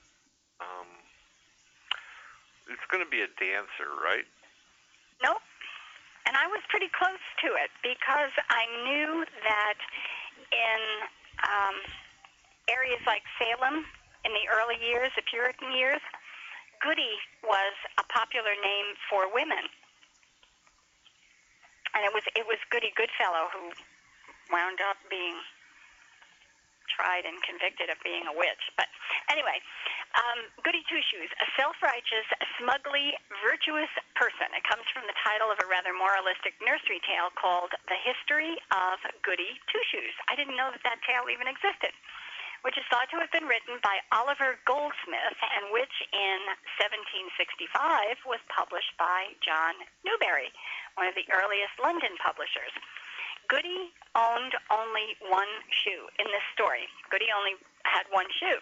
When she was given a pair of them, she was so pleased that she showed them to everyone, saying, 2 shoes. So in those days, Goody was a common nickname for married women, being short for goodwife. And the character's real name was Marjorie Meanwell. And she lived in Moldwell. That was in the story. But anyway, she walked around saying, look at my... Goody had 2 shoes. Goody was the name of the character. Goody had 2 shoes, and she was a Goody Two-Shoes. And it was a puritanical style nursery rhyme. How sweet. So that's where it came from. Goody Two-Shoes. That really is sweet. I can imagine someone in that time, not having 2 shoes, and someone gave her one. And I've always identified really myself sweet. as a Goody One Shoe, but this is better. are good? You are ready for a question? Really good. You are going to talk with me about 1948 or 1947 Fords or cars, or you're going to tell me about the goofiest Father's Day gift you've ever heard of. That's a lot of choices. I think we lost him. They're all way too hard. Okay. Let's talk about something else. Like what? Actually, two things. Okay. How many shows did Virginia Gregg actually do? She's everywhere. She is everywhere. If you give me a minute to change. You don't have to give a real number. I'm just. Yeah. Well. About. There's a place that gives out a collection of credits. Now, they're certainly not comprehensive, but at least gives you an idea. Well, if you talk about and she's a fascinating person to study because she did not start out in the entertainment industry as an actress. She started out as a high-class classical trained musician. She was a bass violinist for an all-girl orchestra. Really? Yes. Who was in radio, who always wanted to become an actress. And she got her start in LA radio over at KMPC. That's where John Dehner, William Conrad, all of those people in the 40s broke their teeth in local radio. And that's where she got started. I think her first big credit would be with Bob Bailey over at Let George Do It around the 47. And then Jack Webb just fell in love with her, and she became probably all the major female roles that you would hear on the Dragnet radio series. Her husband, Jaime DeValle, was an executive producer for radio shows. One of the shows that he produced was Richard Diamond, so she became Helen Asher, of course, Dick's girlfriend on that show. She also had the gift of doing little voices, young kids. And so you would hear her do a lot of the young kids on radio. Mm-hmm. Of course, we know his Mrs. Wong on Have Gun Will Travel. Missy Wong, yes. Yes, and you could hear Johnny Dollar's girlfriend, Betty. Yeah, she's, like I said, yeah. It just amazes me. Yeah. She's everywhere. Mm-hmm. Now, it was Frances Robinson. I've got her name pulled up here. Now, each show that she did with, for example, Let George Do It, if she did 10 shows with Let George Do It, it would count as 10 credits on this list. Right. But they stopped at 1,200. That's pretty pervasive. And the numbers of different shows, they look like Shirley Mitchell we were talking about before. We've got Lights Out, the Lux Radio Theater, Cavalcade of America, lots of Lux. She did a lot of Lux. The Rudy Valley Show, The Whistler, Masterpiece, Family Theater, another Whistler, Voyage of the Scarlet Queen, your Movietown Radio Theater. I don't know that one, your Movietown Radio Theater. Do you know that one, Walton? No, but by the late 40s, early 50s, NBC and the network really tried a lot of movie technical shows. Some of them didn't hit, sort of like that one. Town Radio Theater. Yeah. So this was one of the reverse items where they would take a movie and try to put it into a radio show format. Yeah. This was a ZIV syndication. Correct. Ziv. Ziv was based in Ohio, and he came up with radio series and syndicate through the country. For example, Mr. District Attorney, The Cisco Kid, Boston Blackie, all those were Ziv radio series. Okay. How interesting. Mm-hmm. But anyway, this list goes on and on. Of course, Richard Diamond takes up a huge block. Let George Do It was she did quite a few of them. Dr. Kildare, yours truly, Johnny Dollar. This, my goodness. She did. Yeah, she's just everywhere. She was everywhere. She was everywhere. Let's see what. I have great respect for actors and actresses who work so hard at their craft. And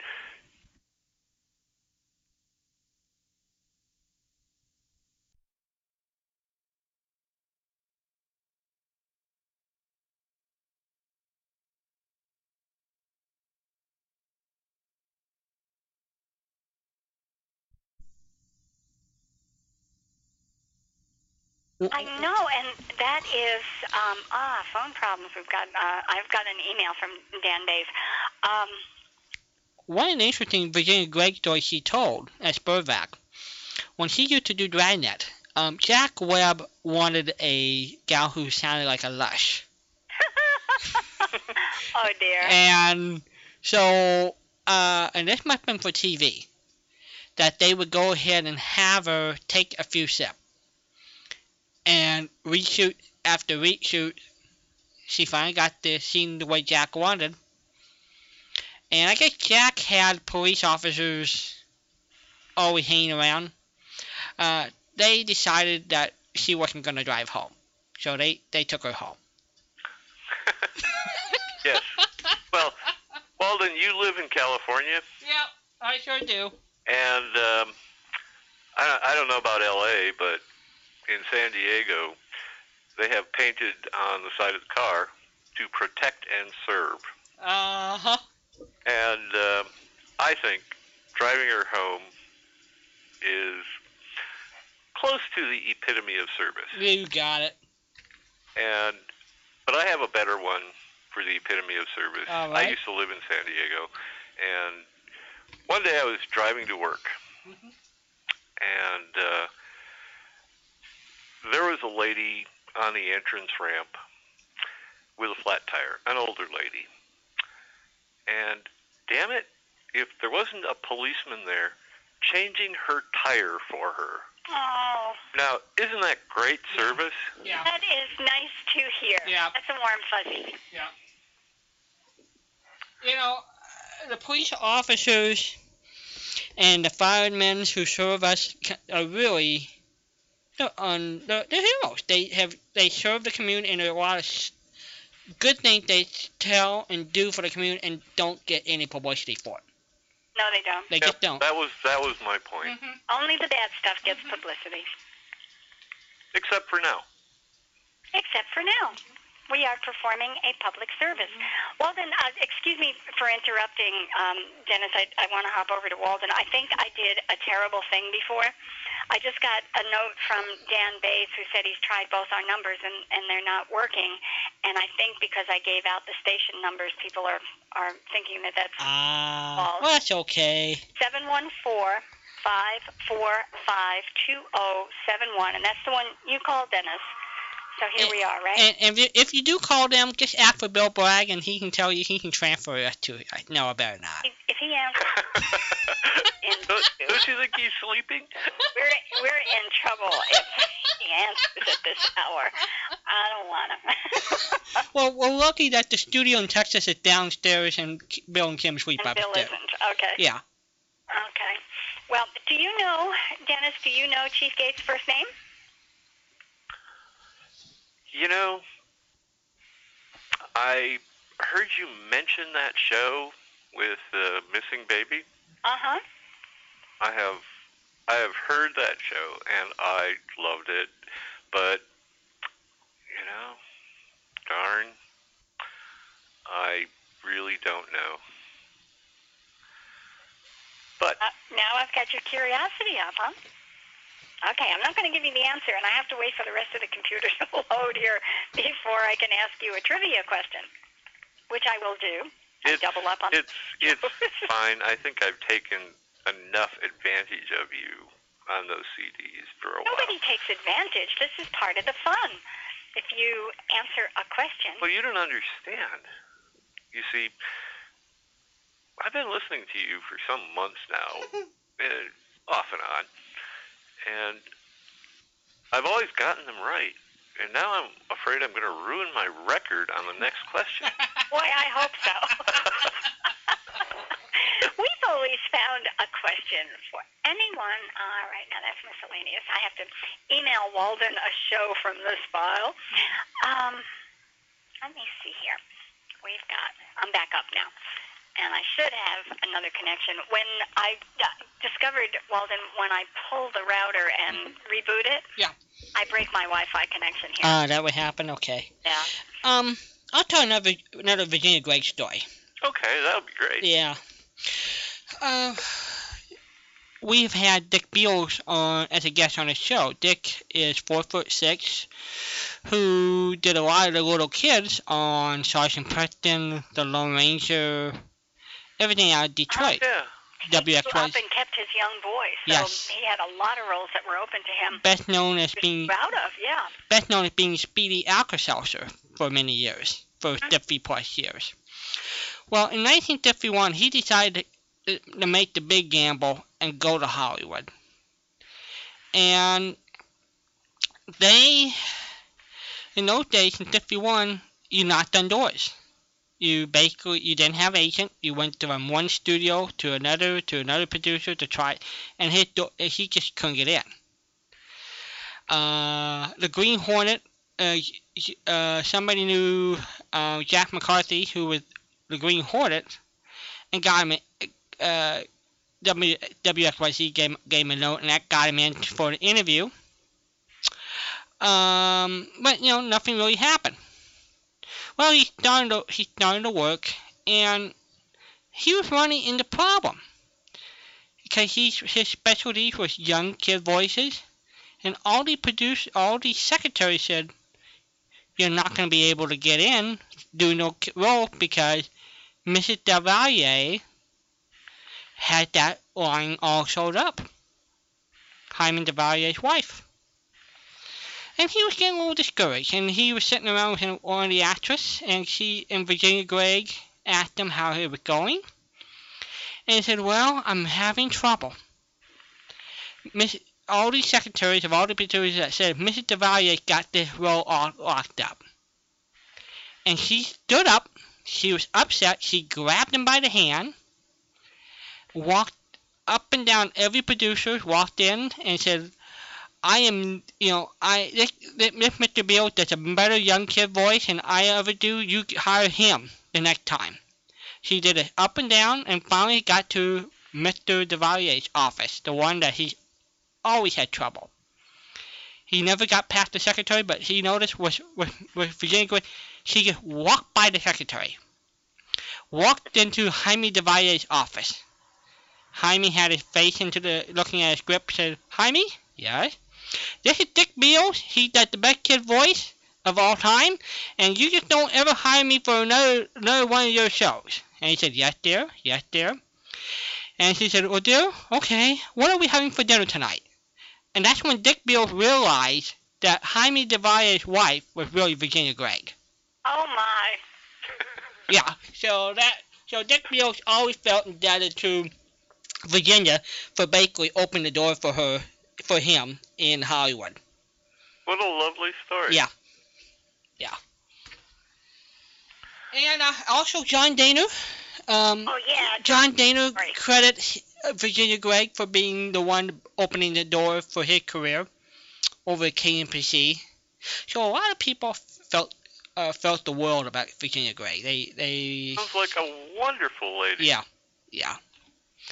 So, and there's some John Dunny interviews with her. So eventually, when we get done running Ray Boom on Sunday, we'll run some of those Virginia Gregg interviews here in the not too distant future on Sunday nights. Cool. Yeah. Good. Larry sent me the links to the John Dehner interview and the Elliot Lewis interview, and I've listened to one Elliot Lewis, and I still have the other two going. But one night, I would like to talk about Elliot Lewis. Spend some time talking about him. What a remarkable man! What a remarkable man! So, yes, and I just got a note back from Dan. I had done. I confused the world by saying something that wasn't true. Let's see. He's got Chief Gates' first name. All right, Dan. But Dan, that doesn't count. You have to call in with that. He will call in. He's a late caller. Good for you, Dan. Okay, he's going to call in and give us the name of Chief Gates. This is good. Okay. Are you ready? I'm going to give you a normal question. Want a normal question? What's normal? Well, a normal question is not something like what's Chief Gates.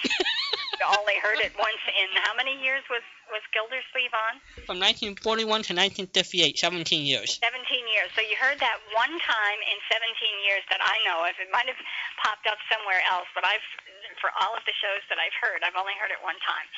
So I will ask you a more normal Gildersleeve question, okay?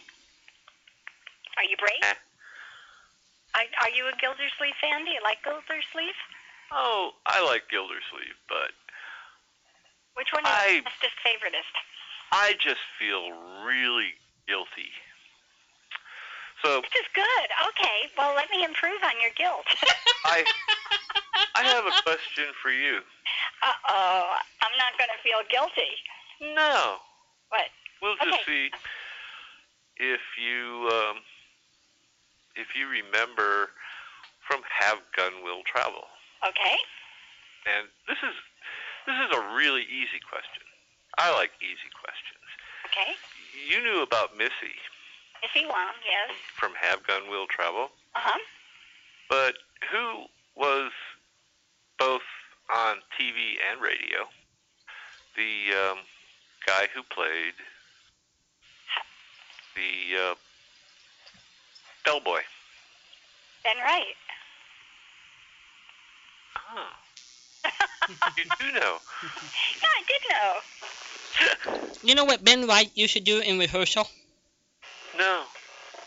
Ben Wright, a great genius who was also Sherlock Holmes during the 1949 season, used to work the New York Times crossword puzzle in ink during the rehearsals of those radio shows. And he got the words right. Yes. Wasn't that he just filled in letters? Actually got them right. It was Hey Boy. He played the role of Hey Boy. And one of the really nifty things, and I will dig this out for anybody who likes unusual shows, he filled in one time for Basil Rathbone in Sherlock Holmes. I am assuming, I say assuming, my brain tells me Basil Rathbone was out sick. Something like that, about 1946 or so. And you're right, I had sent that show to you as well. It was a real treat to come across. Kidding. And there he is, playing Sherlock Holmes, and he did a great job on it. It was really good. So if you're looking for a pile of surprises, that will be one I put in there. That he actually, and I marked it very well, so I won't lose it, as I sometimes do. I'll say really clever things like, you won't believe the show I heard today, and Walden will say something really clever like, send it to me, and I will say something really clever like, what? I heard it, I didn't save it. Well, for example, that we ran into that one. Patricia loved the song Kathleen. Oh, yes. Yes, and she loved the version that a tenor sang at the Fred McGee and Molly show. Uh-huh. We had to try to track down what it was. So Found it. we found it eventually. I did find it. Boy, is it marked now. Yeah. Kathleen. It's in big capital letters. Kathleen. Never mind the name of the show. Kathleen. Kathleen. Let's see. What was Kathleen. That's a great song. Come home, Kathleen. Come home with me, Kathleen. I'll take you home again. Kathleen. Yeah. Yeah, and it's a great song, and it has to be sung correctly. It was written for a tenor. It was written to be sung without somebody else's stylization, and it was Kenny, who was the singer on? Jimmy somebody, very unknown. There for a short stint. It wasn't It wasn't Donald Novus. It wasn't one of those. It was. I think his name was Kenny. Okay. When I go back and listen to the show, I'll pull his name. There's a good trivia question. Who was probably the most famous Irish tenor on radio? Dennis Day. Ah, you're very good. But I'm thinking of actual tenor who was not associated with a comedy show. He had a 15-minute daily. Oh, a tenor. Yeah. Oh, my goodness. And I'll give you a clue. his son wound up being a gigantic TV talk host personality. That wouldn't help me at all. Dennis, are you with us? Do you know that? Not a clue. I don't have any idea. It was Morton Downey, and of course his son was Morton Downey Jr., who was the in the 80s with the talk show. Yeah. But I did not know Morton Downing Sr. was a singer. An absolute famous singer, a tenor singer on radio. Did not know that. Yeah. Coca-Cola. Here's your great Gildersleeve question, and then I'm going to owe you and the. No, you won't, because I'll get it wrong. My run has been too long. I've gotten too many right answers to miss. Okay, well, miss you one. want a Fibber, McGee, and Molly question now? Which one is your stronger suit, Gildersleeve or Fibber? Or pick what is your best show? What show that you know inside and out? We can come up with a trivia question for that. Impossible. Okay. And we don't have a show named Impossible. All right, the great Gildersleeve. She's just waiting to trip me up, isn't she? No, I'm not. What was Horace Hooker? Not what was Horace Hooker. What did he do for a living?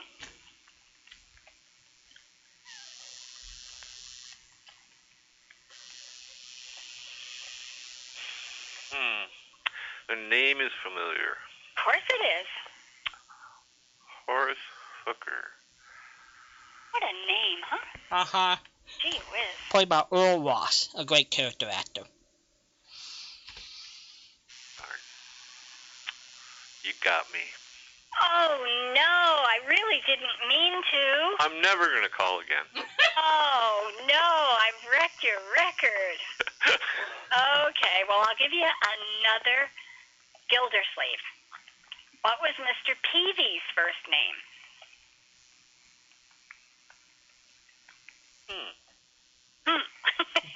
I want to say Horace, but... No, I just asked you about Horace Hooker. Yeah. There's only one Horace in that show. It didn't confuse us. You mean I got you a second time? I think Mr. Peavy's first name was Mr. Excuse me? Well, that's what they called him. Oh. Mr. Peavy. Oh, Dennis, of course they called him Mr. Peavy, but he did have a first name. Well, Gildersleeve get called him Peavy. That's right. Yeah. What a name, Peavy. I wonder how the writer came up. Rarely, but once in a while, I say rarely, once in a while he would identify himself, or someone would call him by his first name. And what's his middle initial? That's a good one, too. I know. I know you know. I know so few. You guys are so great. You know what, Mr. Peavy? Well, if you didn't know his first name, you're not likely to know his middle initial. So, all right. I guess that would be true. Moving right along, we will give you a product. We'll forget old-time radio. You have to finish this slogan. You'll stop paying the elbow tax when you start...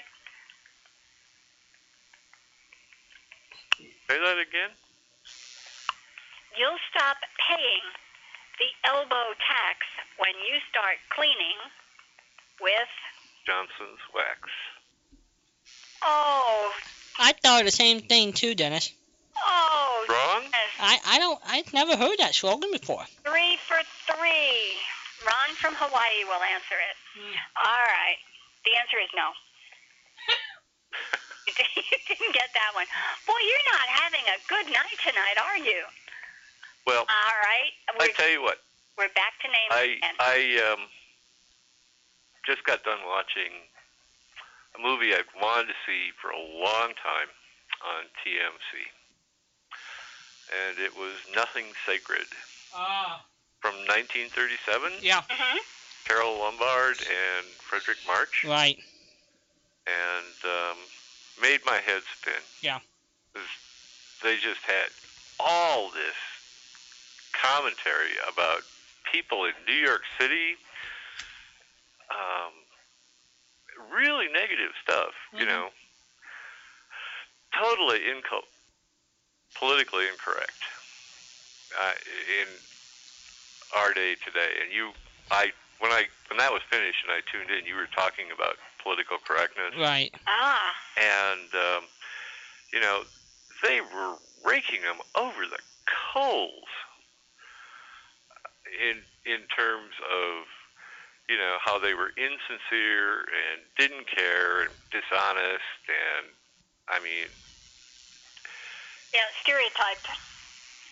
Well, yes, but that is the same sort of thing you hear about, you know, New York City today. Mm-hmm.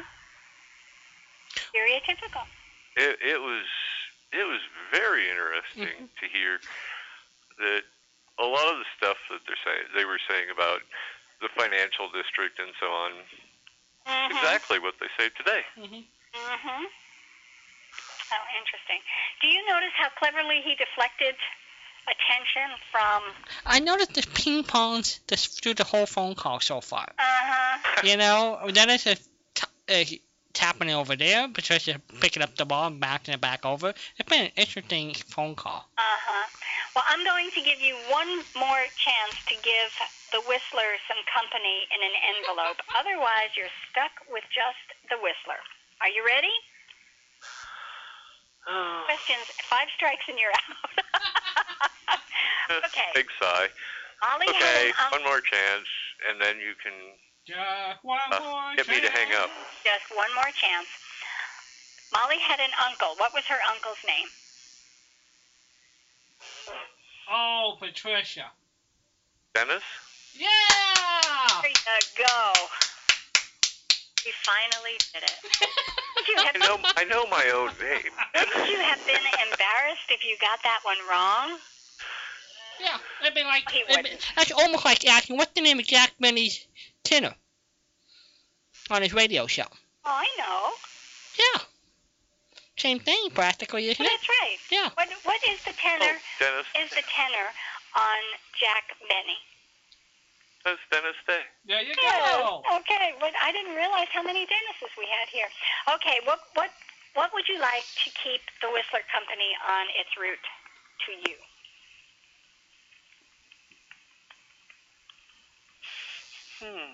This is not dead air, folks. This is think time. Oh, I'm sorry. I know. I'm supposed to keep talking all the time. No. We're supposed to keep talking while you're thinking. Let's see here. One thing you could talk about is Fanny Bryce. I have Baby Snooks. Would you like Baby Snooks? Baby Snooks would be wonderful. Well, you can have Fanny Bryce and Baby Snooks. I think. Okay. Of Baby all, Snooks and the Whistler. What a pair, huh? Of all the shows, I think Baby Snooks and the Bickersons are able to make me laugh out loud when I'm sitting all alone in a room just listening to them.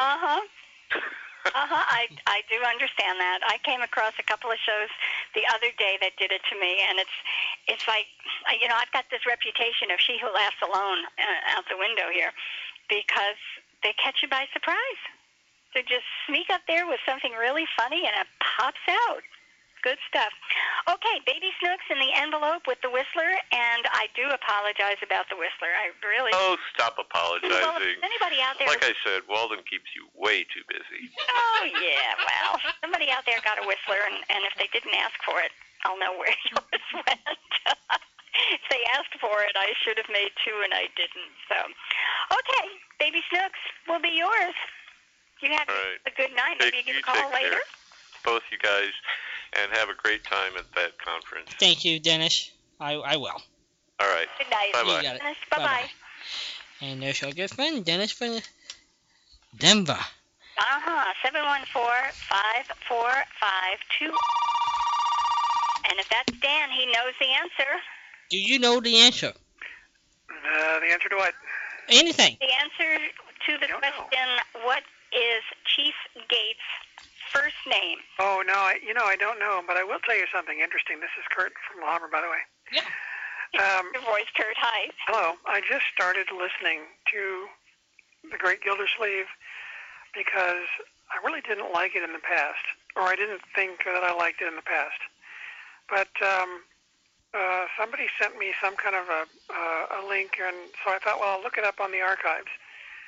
And the archives has most of it available for download. Mm-hmm. And so, along with listening to the original Fibber McGee and Molly's, the early ones from 38 or 39, and by the way, they were, as you were mentioning, like right around the time that they won the House. They were quite different, and as you guys were mentioning, her voice was different. Mm-hmm. And they were not the nice Fibber McGee and Molly that they later became. No, they were brash. He was henpecked. She was a harsh person. Yes. Characters were very different from yes. we fell in love with later. Right. You're right. And the thing actually I'm kind of surprised about is that Horatio K. Boomer, I mean, I would have thought that his character would have gotten tiresome because it was always the same thing. Mm-hmm. I thought it was a very tiresome character, and it was a rip of W.C. Field. Well, it was meant to be that, of course.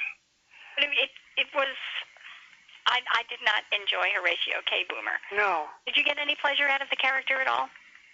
No, not really. No. I mean, I understood. I mean, we looking back on it can see, more about him, more about all of them mm-hmm. than when it was being done. And of course, apparently she got sick, and so that's why there were some shows missing, and then finally she came back. Mm-hmm. But I would be curious to know whether the person that she was more like in real life, was more like the first shows or the later shows.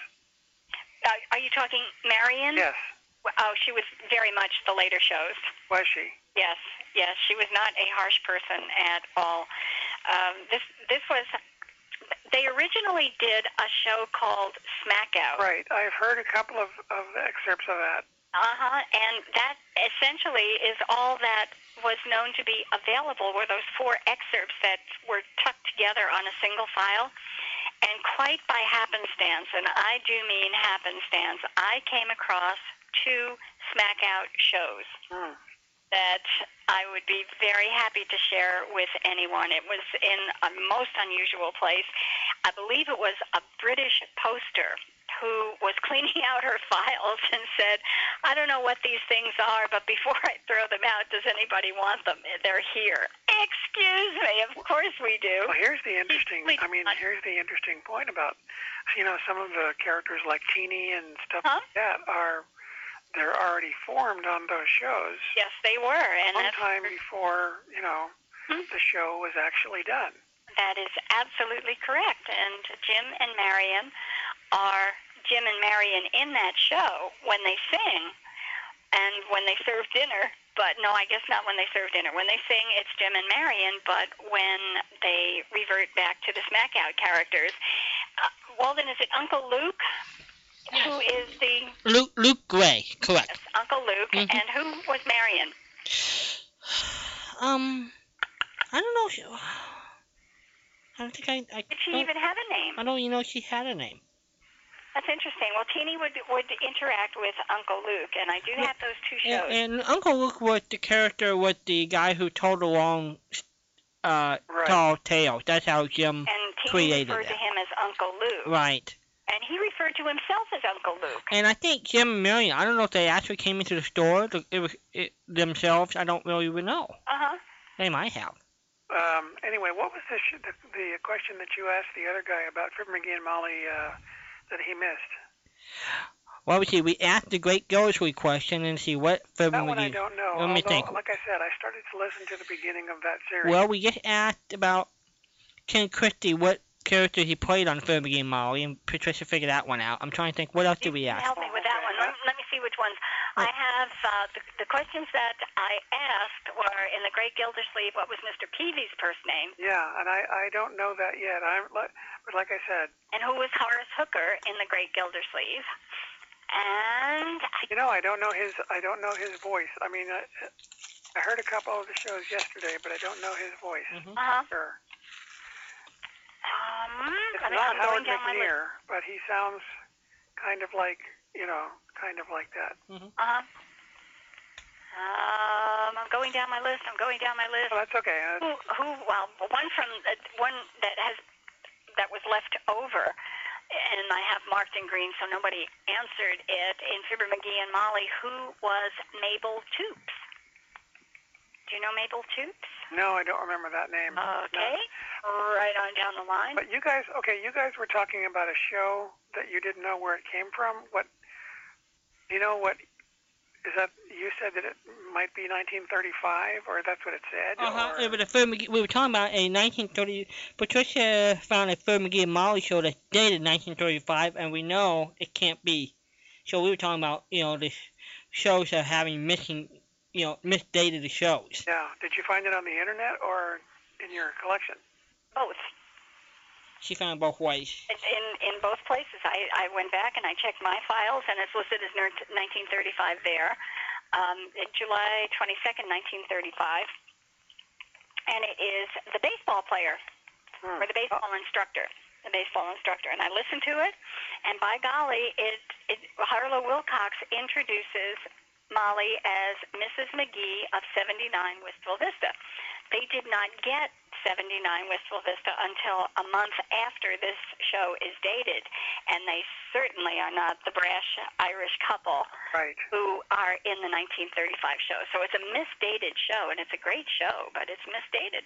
I'll have to look, because I got about 14 seasons of it, although they didn't have some of the 54 stuff that the Radio Archives, I think, has. Give a check back on what is listed because there are only a couple of 1935 shows, and this one is listed, as I say, from, I believe it's July 22nd, 1935, and it's called The Baseball Instructor. I'll have to. And Molly and Fibber are talking about a baseball game.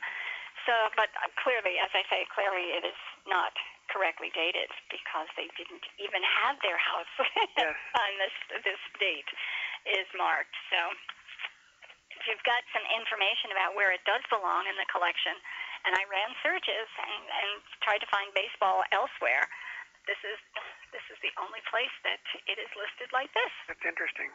Yeah. Okay, let me see what we've got here. You've got Donald Gates' first name, Mr. Peavy's first name. You cross that one off. Judge Hooker was Horace Hooker, was the judge. So we just gave that one away. And you want a really hard Fibber McGee and Molly one? No, not a really hard one, because I don't remember a lot of the stuff. I haven't heard yet again, or don't. Okay. But did I ask you about Mr. Peavy's first name? Yeah, and I don't know it. Okay, let me work my way down the list here.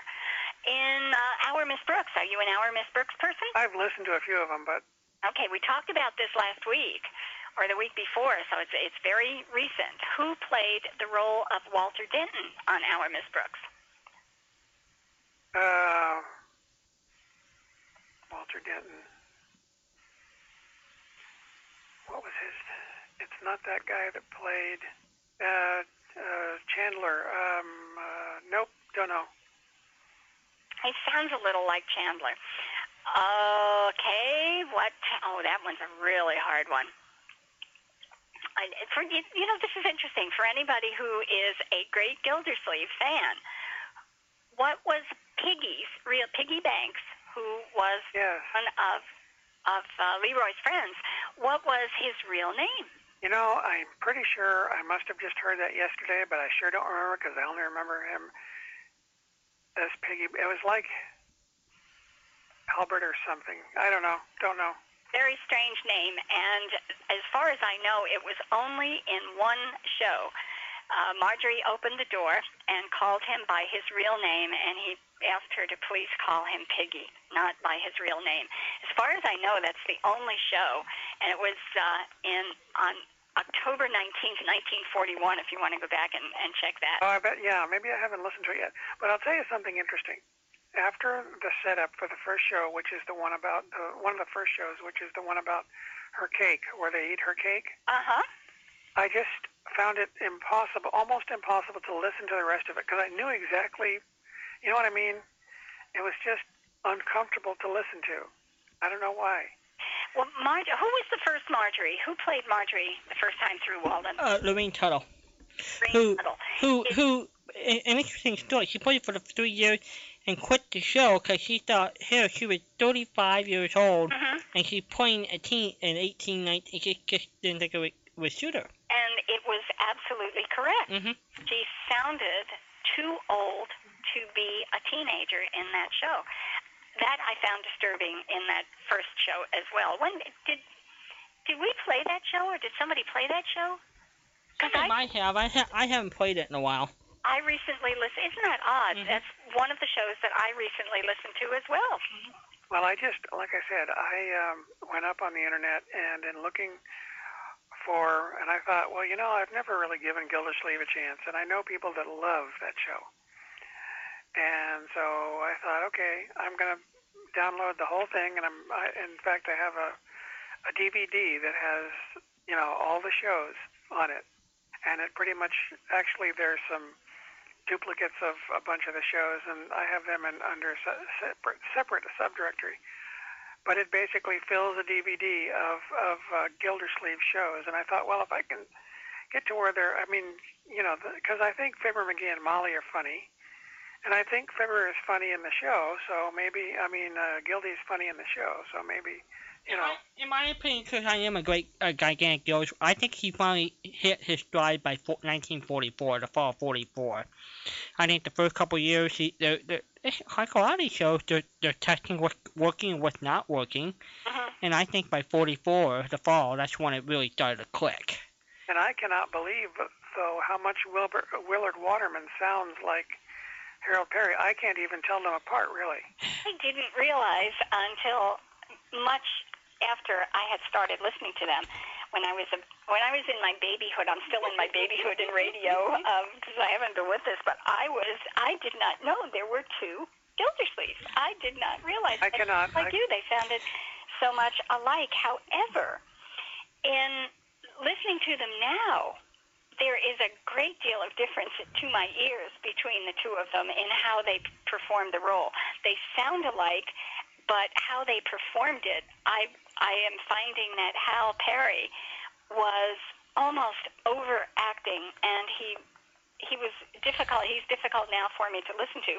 Willard Waterman is, in my eyes, the great Gildersleeve. Well, you know, both of them were Chicago-based radio actors who were good friends, who did a lot of shows, and just before the show, they would get to okay, which one is going to go higher, which one's going to go lower. They knew they sounded almost similar. Yeah, they performed in the same shows, and you're not talking about the Great Gildersleeve. No, I'm just talking about in Chicago. For example, they work on Tom Mix or different shows, and they would get together and say, okay, which one of us is going to go higher, which one's going to go lower. That way, it doesn't sound like the same person. And that was very kind of them to do that. Yeah. Because I've heard a couple of shows, more than a couple of shows, where actors sounded so much alike that I had no idea who was talking. It was so frustrating that I would just simply stop listening to the show. I think, and you know what? That's a common criticism of today's radio. I've been listening to people who listen to current radio, and they said it's hard for them to tell one actor from another. And at least in the golden days of radio, they took care to having each voice sounding different that you know without always saying their name, who was who. Yeah, the more modern radio, the closer that they got to the end, the less attention it seemed that they paid to it. Yeah, well, that's true. Okay. Well, do you have any other? And by the way, that other thing, the one other question that you asked that Walden and I, apparently, and your listener, both gave the wrong answer to, because they gave it as Johnson Wax, which I would have thought. Oh, okay. That was way up at the top. Let me go way back to the top. Oh, I don't think I have it either, because the only other thing that came to my brain was Weather Wax, and of course, but that was Lassie's name, so I don't know if that's right either. You'll stop paying the elbow tax when you start cleaning with Yeah, well, like I said, that's... that one. Yes, that one. Got you out there. Okay, well, here is my final question for you. Are you ready? Yes. In Dragnet, who was Frank Smith? No, I don't know that one. Oh, Kurt. Oh, I Kurt. thought that's well, there have to be weeks in which nothing happens, There have to be the weeks of the good stuff and the weeks of the drought. Oh. Why is it not okay. summer? That's, I don't have a problem with that at all. Okay, I will ask you another one. Okay. All right. Patsy Bowen was in a detective show. She was in a detective show. She was not the detective. Who was Patsy Bowen?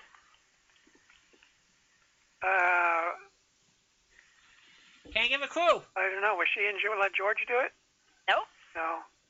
The show opens with a big door knock at the beginning. Somebody banging on the door. Nick Carter. Yeah. There you go, Kurt. You got it. You did it. Okay. And that was not a huge help either. Okay, so Kurt got Patsy Bowen. I have never asked that question before. That was the first time on that question. And who was Nick Carter? Was that Lon Clark? Lon Clark. And you know how he got started in his career in radio? That's an interesting little sidebar. No, but I know he just turned. Is it he that just turned 100 or what? He passed away a few years ago. But yeah, Norman Corwin, some of them turned 100. Lon Clark started out as an opera singer. He was a professional opera singer who turned into be a radio actor over at WLW in Cincinnati, Ohio. Mm-hmm. So, little sidebar. Yeah. Well, I'm not doing very well in finding the shows that you have been hoping. Oh, that's okay. Like I said, I've been because I wrote to like I said, one of the people that wrote me a letter was somebody that I replied to was someone that had actually is praying for me, a minister, and he actually sent me something about Gildersleeve, and like I said, I thought, well, I don't really like Gildersleeve, but maybe it's because I need to follow it from the beginning. I need to follow the arc of the story and really, And I thought, well, maybe that'll do it because actually it does build on what you knew before about him and whatever. Yes. And so, like I said, I have. I think, especially for historian, it's a great show because you get to feel what the war was like. Oh yes. I mean, it opened a lot of things that people won't know. Yeah. Yeah. Life during the war. Yes. They don't or did not in the shows I listened to. They did not spend an awful lot of time like Fibber McGee and Molly did in terms of war efforts. But they made references along the way where Bertie would talk about points and Pat Stat. Incidentally, I found how to spell it, and I didn't do my homework yet and to find out what Pat Stat was, which is a Kraft product. It was a cheese substitute product. So they talked about points. They talked about Leroy having to make do with his shoes because it wasn't time for another pair of shoes and those kinds of things. So they were not straight war promotions. They weren't public service type shows, but they did make reference to a lot of the things during World War II and what I think to the extent that everybody was living it, they just kind of put it out there as part of something that everybody had to deal with, and it was so normal at that point that yes, and then they just rolled it in as part of the show because that was life at that time, sure. But the early shows, I do not know why I was listening to these, but I listened to the show where he was on the train going to Summerfield from Wistful Vista. So I've been listening to the earliest shows as well. And you're right, they really did set a tone on that. So, are you going to send me on an assignment to see if I can unearth something that no one has ever asked for before? I don't know, although I heard about a show today which I did not know anything about. I guess it was a series, and I don't even know how many are out there for sure. On one of the tapes that were on Yesterday USA, somebody played a show from a series called Nightmare. Nightmare? With Peter Lorre. Oh, I do have some Peter Lorre shows. Let me see if they are Nightmare. Well, I bet they're not. I bet most of those are Creeps by Night or Inner Sanctum, and even a couple of Suspense. Yeah, he had a series called Mystery in the Air. There's only 8 of those. Yeah, and that was his whole summer series. That was a great series. Yeah. And surprisingly, because Orson Welles did The Great Barastro. Right. And Peter Lorre did The Great Barastro as well. And right. I think Peter Lorre did as well as Orson Welles did. And I don't know if more people know the announcer on that is Henry Morgan, the gentleman you saw on MASH on TV. That's the same gentleman. Yes. In his 90s now. Right. Yeah. His work before MASH on television was distinctive. Mm-hmm. It was good. I did not think he did a particular. This is heretical almost for people who are real MASH fans. Mm-hmm. I didn't think he was all that great in the role on MASH. I know a lot of people liked his work with Jack Webb in the 1967 Dragnet TV series. I think he was. Yes, he was really good in that. Yeah. But when it came to MASH, I don't know. Yeah. Kurt, did you hear him in that role? Yeah, I did, and I didn't. Strange. It sounded strange to me. I didn't watch a lot of MASH, and I don't exactly know why, but because I actually one year I think gave MASH to Dad either for Christmas or for Father's Day. He was a Marine, and so that's a whole another, not especially.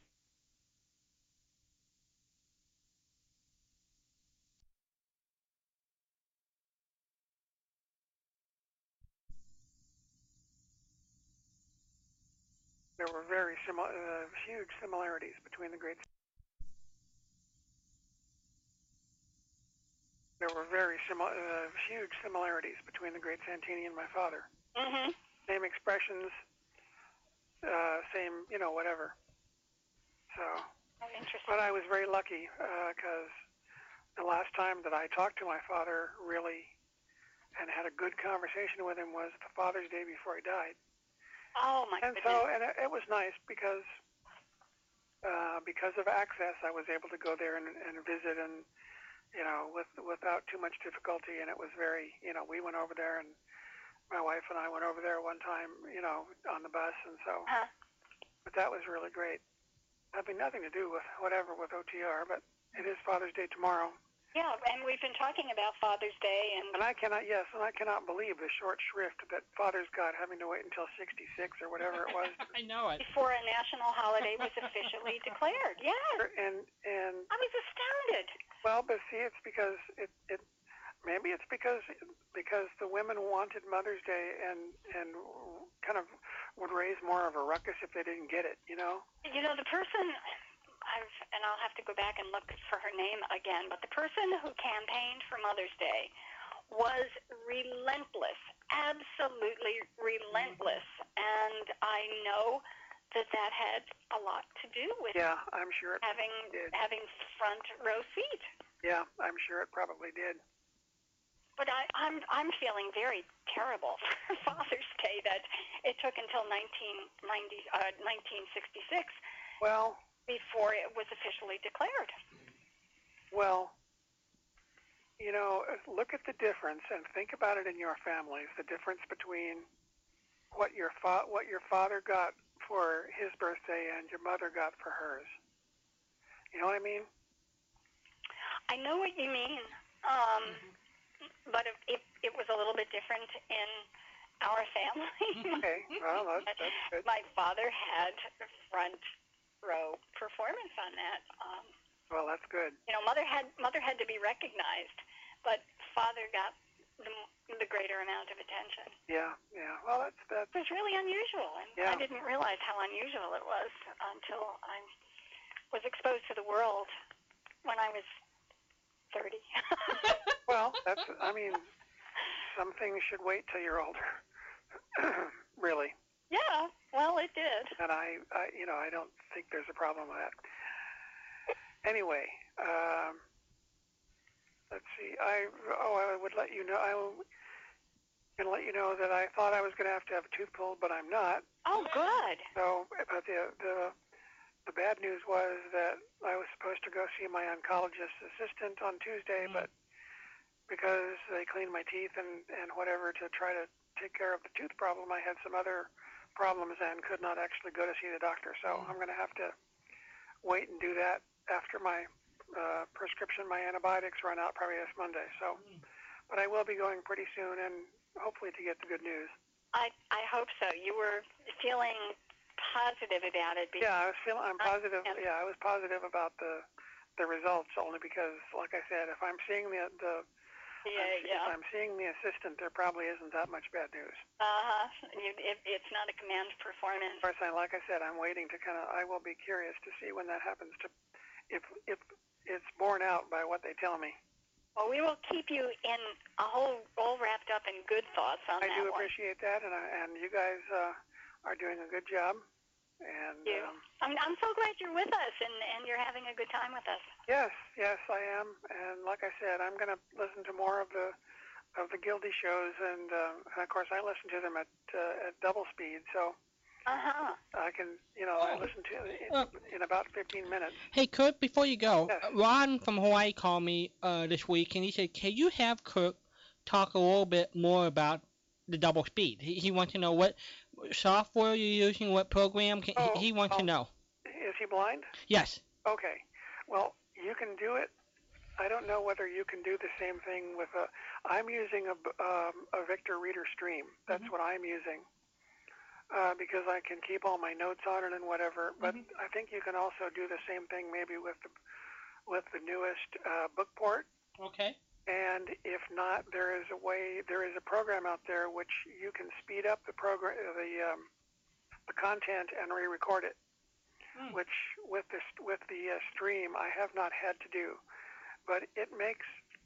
I was really used to hearing it at straight double speed and hearing the voices as being higher and everything like that. But once I was able to just adjust the Victor stream and not have to change the pitch of the voice, it does make stuff easier to listen to. So, is there a program as a free download somewhere, or where could he find it? The program, I don't know the name. I will look into the name of the program that changes the speech speed, because that one I believe is a free program. Okay. If not, it's very cheap. Okay. Because Ron was asking me about that this week. He said, "What the next time you talk to Kirk, ask him to talk about that." That would be super if you could pull together some additional information. I will do that because I think that's. I mean, as blind people, I think that's one of the things that, since apparently so many of us were doing it just for textbooks and stuff, right? That we should do, because people and the same thing is true with books that are read too. I mean, it's so slow to listen to something at regular speed. Yeah. When your brain is working faster than that. So I will try to find out the name of the program and where you can get it, and if I find it early, I will email Patricia the information. Great. And that's great, and she can send it over to Ron. And but I also will call back next week and talk about it if I have much else of interest about it. But I think it's very, very definitely something worth looking into. Oh, that's great. Thank you for doing that. Oh, sure. Get it. So I will talk to you guys probably next week. Well, no, not next week, because you're not on next week. Nope, I'm in Seattle. Well, I'm on, but Patricia's on. But it'll be a different format and no call in, and we're just going to be hearing really great stuff. Thank you for remembering that. I'm saying, I will great. Call in next week. You remembered the word to Patricia so she can send it to Ron. Terrific. Okay. Thank you, Kurt. Thanks, Kurt. We'll be wrapping in good thoughts this week. Thank you so much. Okay, thanks. Bye-bye. Bye. And 714-545-2071. It is getting close to Father's Day here on the West Coast. That's right. We got 2 minutes left, and if Dan calls in, he's got the answer. He's got the Chief Gates answer. He's got the biggie. He got it. Well, we'll see if this is our buddy Dan. Hello there. I'm right here. How are you doing? Fine, Dan. And it's good to hear from you again. We haven't heard from you for a while. I know it's been a long time. I started listening last night at 10:30, and I guess you had a late start tonight. Yes. Yep. Yes. Yeah. Once a month. Once a month, Walden decides to go play hooky and honor other people's program for a while. Well, that's fine. I woke up about 1:30, and I thought, I'm just going to tune in and see if they're on, and lo and behold, there you were. And we I was like half asleep, and I heard 972, and then I started calling, and I am so sorry. It was absolutely my fault, and thank you for sending the email, because if I did it to you, I surely did it to other people. We were, just to fill people in, we were talking about Bill says, no wonder this Walden here. Live, this is not Memorex, and I just picked up on that and said, well, we hear Bill talking in interviews that had been pre-recorded or are replays of interviews that he did live, and he's giving out, of course, the station phone number, which I gave out. Well, after I woke up a moment, I thought, wait, the bill and the talk number, that's for Texas. I thought, California, that's 415. Yeah, I know. And then I had to go to the website and look up the number, and then I called in, and someone had called in. I got a business signal, and was like, oh, okay. Yeah. So, but it was just. I sent it to you. I'm so sorry. I am so sorry about that. However, that's all right. You know Chief Gates from the Great Gildersleeve. You know his first name. I do. It is Don. Hooray! Yes. Now, I do believe that question was first asked 2 or 3 weeks ago. Yes, it was. Yep. Yes, okay. And I was surprised it was still unanswered, but... still unanswered, and it's something we had talked about, I would say close to a year ago. I had brought that up, that it was one of the shows, and I even have the date on the show, if you just give me 2 seconds to back up here a little bit and get back to Chief Gates. Chief Gates. Okay, here it is. September 29th, 1948. Wow. He wanted, and it was the Name the Baby contest when Gildersleeve found the baby in, I guess it was the back seat of his car. Wow. Do you know that is 63 years ago? Oh, isn't that scary? Well, I did some, my parents' anniversary is today, and they would have been married 53 years, and they were married in 1958, so. Like, wow. Gosh. Well, it's a September 29th, 1948 show. It was early on when when Gildersleeve found the baby had no name, and they decided to have a Name the Baby contest. See, my mom was 9 years old that day. I beg your pardon? My mom was 9 years old on that day. On September 29th? Yep. Oh, no kidding. It's his birthday. So do you remember how this came about in tandem with Name the Baby contest that we found out about Chief Gates' first name? I don't. I haven't. I know that they did a lot of advertising. Kraft really promoted the show. Yes. You know, advertising back in They that. were giving away Ford cars for crying out. There was a lot of print advertising as well. Mm-hmm. The circumstances around it, people were showing up. Characters within the show were showing up and offering their opinions on what Gildy should name the baby. And Chief Gates came in and said he wanted to name the baby Donna. And that was because his name was Donald. I see. So that was his contribution. People were coming in. I can't remember what Horace Hooker, probably, do you recall what name Horace Hooker suggested? Wasn't Hortense, huh? It might well have been. Yeah. It had something in direct relation to his name, and Richard Peavy had a suggestion. Yeah. So they were all coming in with names that were related to their individual names, and You know, I'm just thinking about the female named Donna. Huh? I wonder if it's more popular within the last several generations compared to the ones in the 40s. I don't think there's too many Donnas listening to the old radio shows and movie personalities using that as a first name. Well, if you can give me until we come back in Christmas in July, Yes. I can tell you. Ah, okay. Name Donna. There are sites out there that will give you the ranking. All right, for example, the most famous Donna I can think of as a movie actress is Donna Reed. Mm-hmm. I don't think of any others. Donna Douglas? Yeah. But just, considering now it's a fairly common female first name.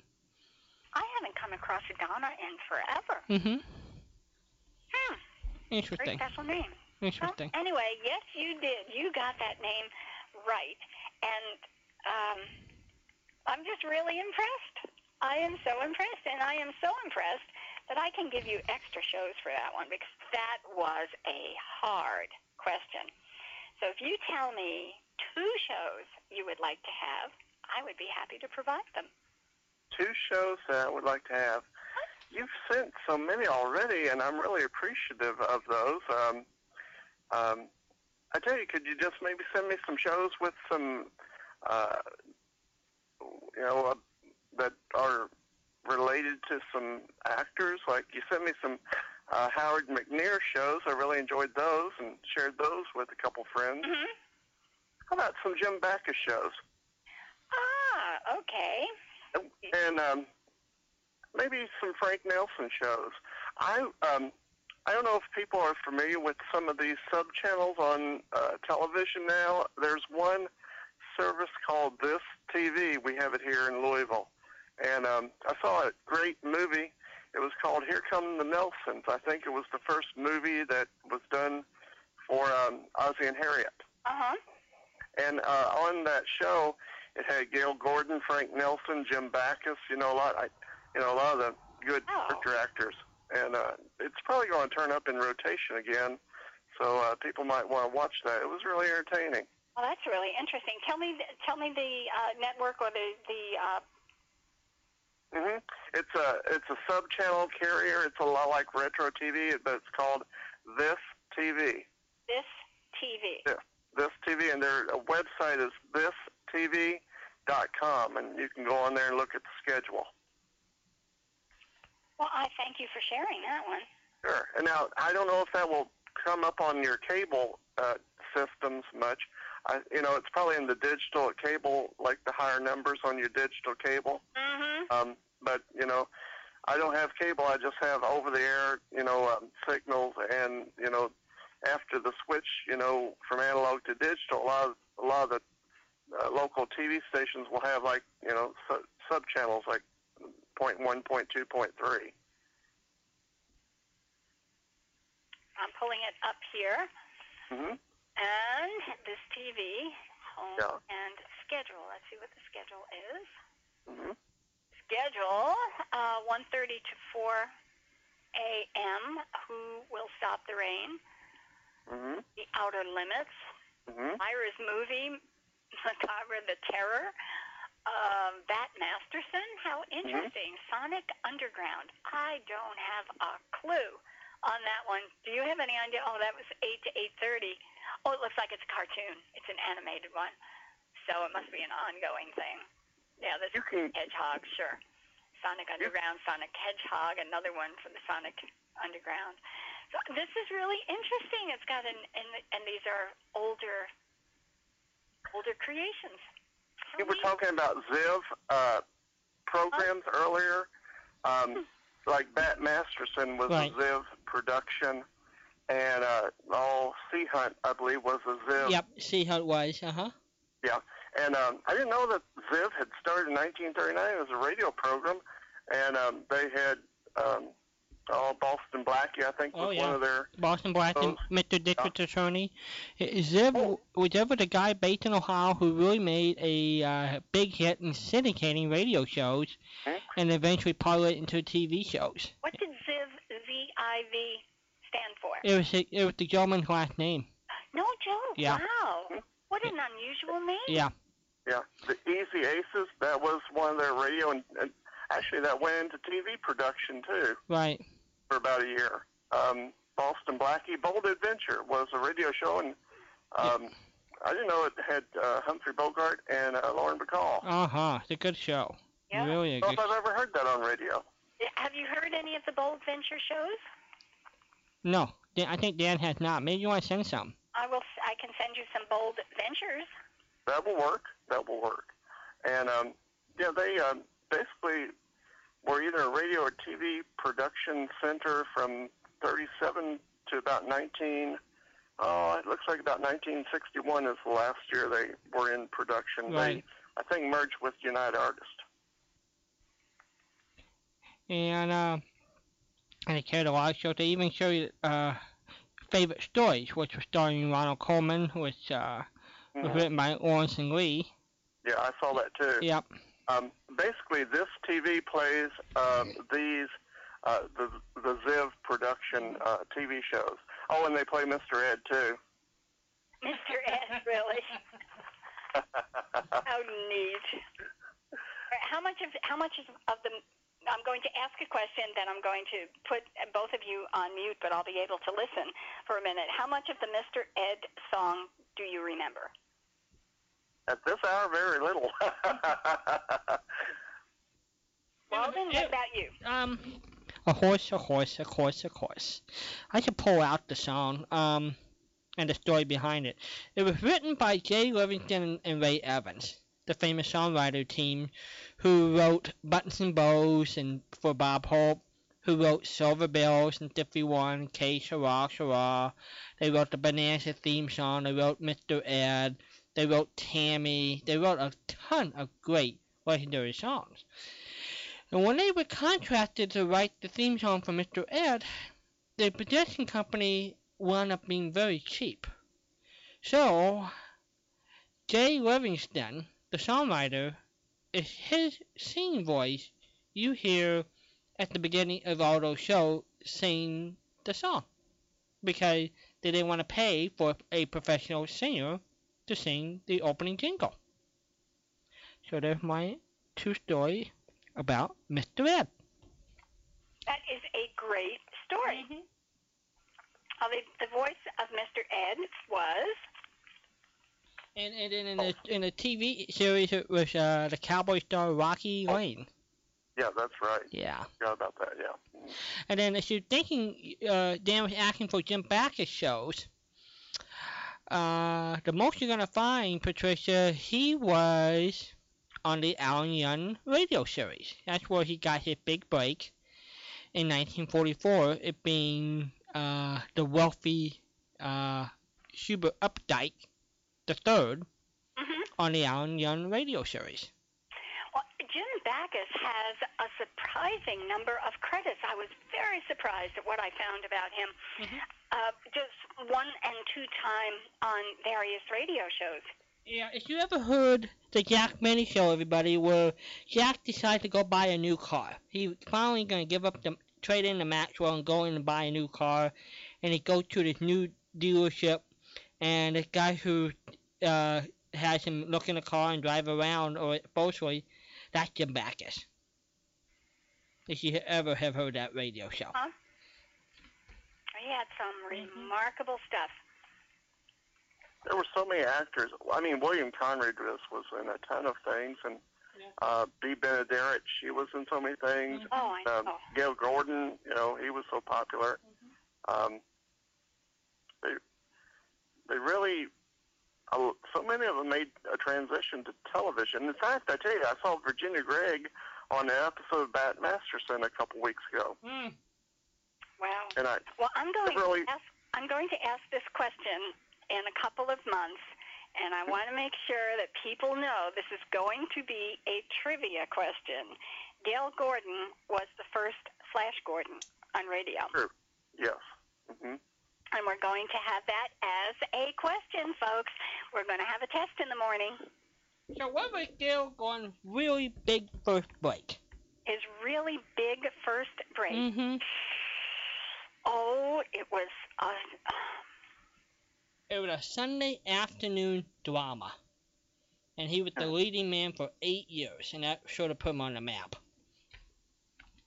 And it caused a problem for him when he tried to break into comedy because they didn't think he would be able to pull off a comedic role. Correct.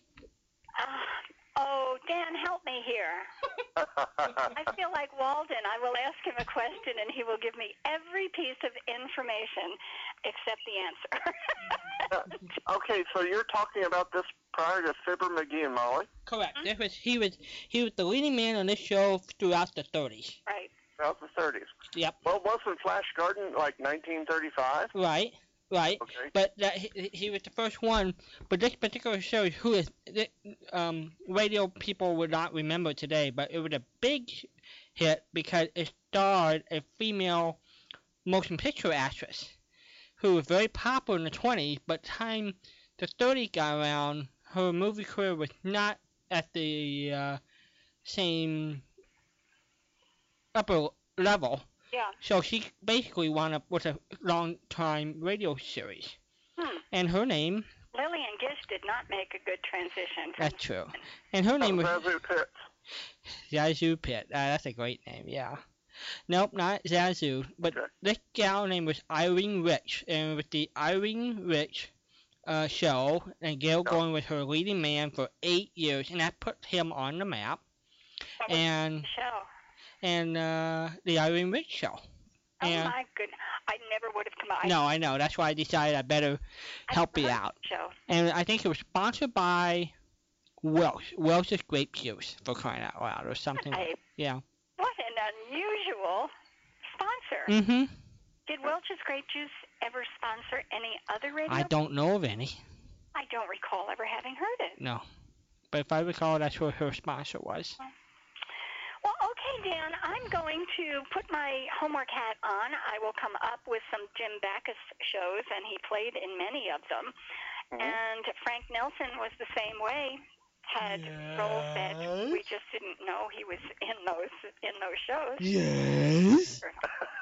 And I would really recommend, if you can, tune into this TV and see this movie called Here Come the Nelsons. It was so entertaining to be able to put a face with the voices we've heard over the years. And you said the address is thistv.com.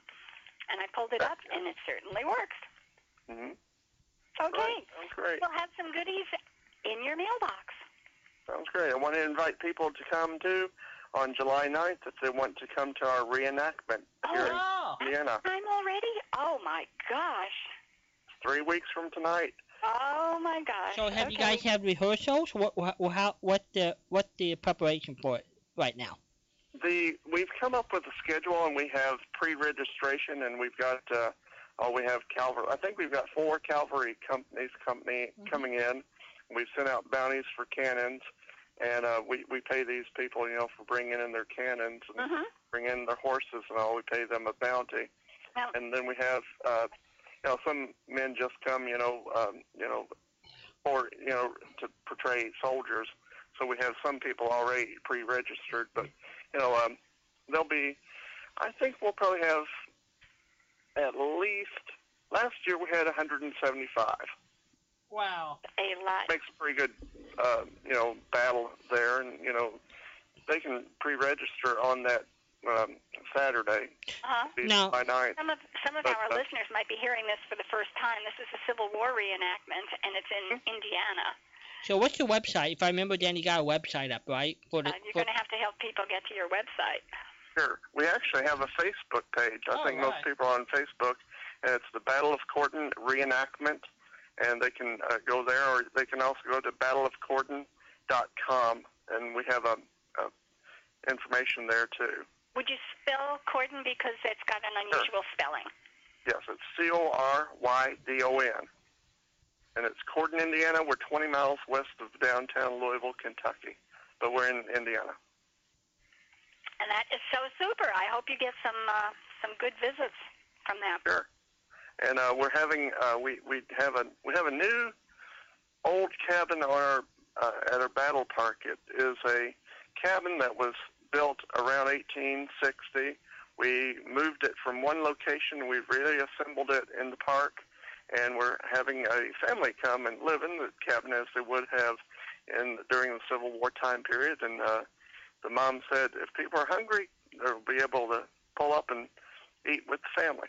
And we're having a quilting bee, and Abe Lincoln is scheduled to come. We're having a Gatling gun people can come and fire, so it's just going to be a really fun weekend. Very fun weekend. Very You've fun. never lived until you've fed two armies. Because the reenactors, we feed them a Saturday night chicken dinner.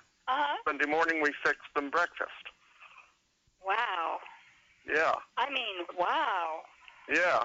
This is. I was standing in a Save-A-Lot one morning, getting some supplies, and we were having trouble with the cashier, and told the lady in front of me, "I've got to get back and feed two armies." Literally. Gee, wow. Those are considerations that, I mean, just go right past my head when parts of living history. When you have an opportunity to participate or observe living history, yes, my brain does not think about things like, gosh, everybody has to eat.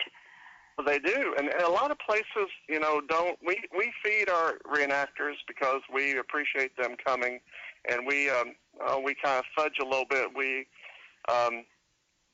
do Lee's Chicken, which is here in the Midwest, for a Saturday evening meal with mashed potatoes and green beans and all that, and tea and lemonade and tea for beverage. But then Sunday morning we feed them biscuits and gravy, melon, fruit melon, stuff like that, orange juice and coffee.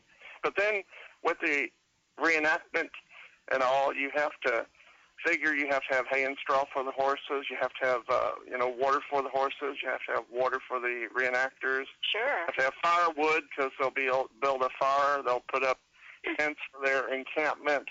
And then you have to remember all the modern facilities you need. We have to bring in porta pots and things like that. Mm-hmm. Of course, that includes getting a couple of handicap stalls because women will have their hoop skirts on, and it's really quite a little chore there. But we try to hide the modern conveniences away, so we kind of we don't have the modern conveniences out in sight because we don't want it to take away from the actual battle. Sure, the historic integrity of this. This really is going to sound like a stupid question, but it's a sincere one. Sure. Do your people, your reenactors, spend enough time in the roles to do things like at least do some semblance of latrine trench digging, for example, some of the necessities that they really did have during the Civil War? We don't do that because we're in a public park, and that can get into issues right there. That would make a difference. Okay. Yes. And of course, here July 9th, in the Midwest, it's more than likely it could be up in the mid-90s and not quite the best time to dig a trench. Yeah. Well, it really sounds like a marvelous experience. We're not going to be here next week. Mm-hmm. And the week after, you will have an opportunity to give us an update before the actual reenactment, correct? Mm-hmm. Well, let's say it's 3 weeks from now, so on July 2nd, you'll be able to give us a call and let us know what's happening beforehand. Mm-hmm. Yes, that's right. Right. I didn't know if you were going to be there on the July 4th weekend or not. Oh, my goodness, of course we will. The only time we let Walden off is when it's radio business. Actually, you know what I'm going to be doing on July 9th? What? I'm going to be going up to see Norman Corwin in person for a few hours. Oh, can we go too? You bet. Oh, that'll be so nice. Yeah, I've been invited to go up and see Norman for a little while. That'll be great. But yes, we will certainly be here on the 4th of July weekend. We are celebrating Christmas in July. Mm-hmm. You are celebrating Civil War reenactment. July is going to be a very busy month. Sincerely, it will be very busy. Quite a bit. Is Norman Corwin 101 now? 101. 101. He just lost his brother. His brother passed away a month before his 108th birthday. I thought I had read that someplace, yes. Yeah. Their dad lived to 110. Wow. Talking about longevity in a family. Remarkable. Do you know what the fastest growing age group is right now? At one time I knew it was in the 90s. What is it now? Is it people in the hundreds? People in the hundreds. Hundreds. 12 or 100 is the fastest growing age group. Wow. Heard that about a month ago. That's scary. Not if you're 100. Oh, no, not so much that people are living longer on that end of the scale, but if they're the fastest growing group, what's happening to the rest of us? That's the scary part. I'm not kidding. I have a great friend who she is in her, she's 91, will be 90, I'm sorry, she just turned 90, she'll be 91 in November, and she's still working 3 days a week. Bless her heart. Mm-hmm. Yeah, when I grow up, I want to be like that. That's right. I want to have fun when I get old. Uh-huh. I've said for years, I think we do this backwards. I think we ought to give kids Social Security and everybody go back to work when we're 65. How are we doing? There seems like there's still a good number of radio actors who are getting...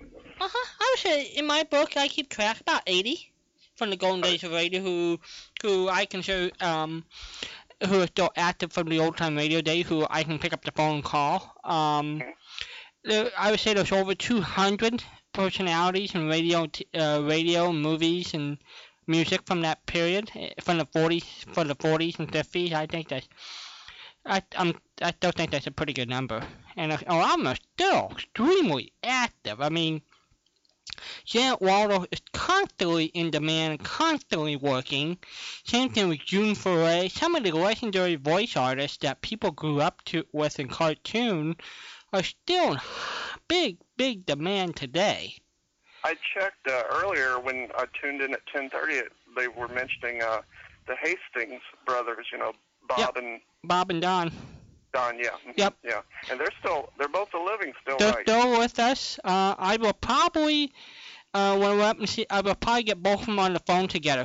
And we're thinking about putting together a New York radio panel with Rosemary Rice and Dick Van Patten and Ben Cooper, and I'm probably going to call the Hastings boys, and we'll get talk about how radio was in New York. But now, Bob was the one that was on Archie Bunker's place. Correct. He was the one that played the bartender. So Don is the one who was on As the World Turns. Correct. He played Dr. Bob Hughes for all those years. Yeah. Now, how old is Don? Is he as old as Bob? No, he's 9 years younger. 9 years younger. Yes. I was thinking he must be younger because I didn't quite think he was that old. Yeah, he is 9 years younger than Bob, and and Don a TV show just ended this past year. Yeah, I watched that last episode. I hadn't really watched it. My mother used to watch As the World Turns when I was young, and she would earn while she watched the show. Right. So that's back when people used to earn. Bob had McHale's Navy. Yep, that was his show too. Yeah, right. I remember reading about that too. Yes. But no, Don was also the Video Ranger from the 50s and had a long career. Both the Hastings brothers are very nice people, and I'm pleased to say they're both very much still with us. So it's good. I can just pick up the phone and say, okay, how you guys doing? What can we do? I think I read where, let's see here, Bob used to give tours of a studio out there. Yes, a studio, Universal Studios. He was really popular with the tourists. Yeah, very much so, because Bob is one of the outgoing personalities that anybody can strike up a conversation with, and he has that natural gift. Yeah. And it really is a gift to entertain people. Turn on the light and just start entertaining. Sure, absolutely. It's something else. Mm-hmm, that's true. Well, I'm going to get off the phone here. I know people are probably wanting to call in now that they have the right number to call. Yeah, what number we're going to give out? Oh, okay. I messed everybody up. Oh, gosh, I'm so sorry. I don't see how you people do it. You don't. Well, now you're into your sundown to sun up mode right now, aren't you? Uh-huh. Uh-huh. Because you come on when the sun is still up and go off when the sun comes up the next morning. Yep. So, yeah. Well, you all take care. I really appreciate it. Thanks, Dan. And thanks for answering the Chief Gates question. I am so proud of you. Well, Hooray for Dan! you have to remember my job is to find, these mysteries out there. Yeah, but Chief Gates is not exactly part of Civil War reenactments, No, but, Well, you did a super job. So I've got gold stars. I put gold stars next to your name. Hey, that's what a librarian's for. Okay. Well, thanks so much, and we'll be looking forward to an update when we get back July 2nd. Sounds great. Well, you take care. And thanks, Dan. Have a good day tomorrow. Keep up the good work. Thanks, Dan. Bye-bye. Bye-bye. Bye. 714-545-2071. What was the goofiest Father's Day gift you got, saw, or received? From 1947, 48, or 49? Hello there, you're on air. Yeah, hi folks, it's Ralph. Ralph! Hi. Ralph! Oh, happy Father's Day. Oh, thank you. I have a big day planned tomorrow. I'm going to be weed whacking all day. Oh, wow. Yeah. And that's your Father's Day gift to yourself, huh? Whack those weeds. You were dealing with weeds last week, too. Well, I have a little over 5 acres here. And about 2 of the acres are usable and therefore have to be maintained. The other 3 acres kind of just wild land. On their natural state. Do you have a tractor or a riding lawnmower or anything like that? I have an old tractor. It's a 1953 Alice Chalmers. Oh, my goodness. And I'll tell you what, it runs like a clock. It's amazing. What do you do with that? Run over? I grade my roads, and I do. Actually, when I want to weed a place out, I actually drag stuff through there with the tractor and knock the weeds down. Yeah. And you run over my chicken. No, the chicken isn't here. No chicken. No baby chicks, huh? I'm so crushed I don't have a chickie named after me. Well, we'll have to find something. We discussed it. You don't want a rubber chicken. Yeah, she doesn't want the inflatable chicken. No, preferably something adorable. Adorable. Yeah, adorable. Yeah. That sounds familiar. A rubber chicken? I don't want a rubber chicken. Remember the old rubber chickens they used to have? We went through in the Magic Act? Yeah. We went through this rubber chicken. It was like a totally plucked chicken. Boy, you'd be cold after that. Yeah, well, but I think they still probably have them around. You could probably get them in a novelty store or something. Sure. Oh, sure, but I don't want one named after me, please. Not a rubber chicken. Oh, rubber chicken isn't adorable. They're not cuddly either. No, they're not. No. Are you ready for a question? Yeah, I've been listening for a while. Well, you guys had one caller after another. I tried 3 times to get in, I guess. Oh, good. Well, the first hour or so. Finally, I made it. Good. Yeah, nobody called us in the beginning. Well, I tuned in early, and I didn't hear you. Well, that's because it's Walden's fault. I was here. Every month. Yeah, I heard that there was some programming on, and I went and I play checkers on the internet. Oh, really? I went and did that for a couple hours. Now, who won? You or the computer? No, you don't play a computer. You play actually another person. You did? Oh, it's one of those live games. Okay. Yeah. And, well, I'm not that good, but I win about half of my games. Oh, that's pretty good. I think it's all right. Now, when the player who moves first, well, let me ask it a different way. Who has the advantage, the player who moves first or second? I don't really see an advantage, but the red checkers always move first. I seem to win an equal amount of games, whether I have red or white. Uh-huh.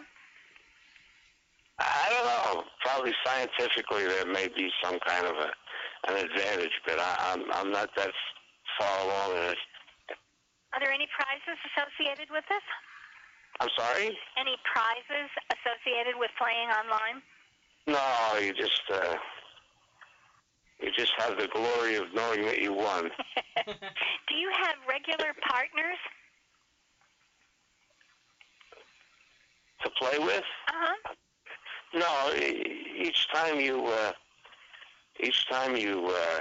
click onto this thing, you could play Chinese or German. You know, it goes Russian. It goes all around the world. Uh-huh. And it's interesting because you actually do play a person. You know, this is fun. As you were going through the list of languages and countries, checkers is a universal language, another common bond. Yeah. How interesting. I never thought of it in those terms. Yeah, I find it, it's not exactly relaxing, but it's rewarding. Mm-hmm. So, Entertaining. yeah, I get a kick out of it. Yeah. Where's my chicken? I'll get you a chicken. You want a chicken? I want a chick. Well, I don't know. Maybe it's not totally a dead issue, but for right now, it's just don't seem to be happening. Ralph, you are just so gosh darn honest. You every week could be telling me, oh, your baby chick is growing so beautifully. And I'd never know the difference. No. Well, you want me to make up a... But I mean, you could have, and I would have believed that I had this adorable little chick. But you didn't. Yeah, nah. You told I ain't the truth. got one. You told the truth. All right, I did a little bit of my homework, listening to those shows that you'd sent me. Ah, yes. Yeah, the one I come up with that I really like the best is the Damon Runyon Theater. No kidding. And you know where I got them? Bless his heart. Ron in Hawaii sent them to me. Really? Uh-huh. Oh, I have a Hawaiian connection now. Now you have. Yeah, true. On the 15th of this month, our daughter moved to Maui. Oh. You mean she moved there? I mean, that's where she's going to live? She gone.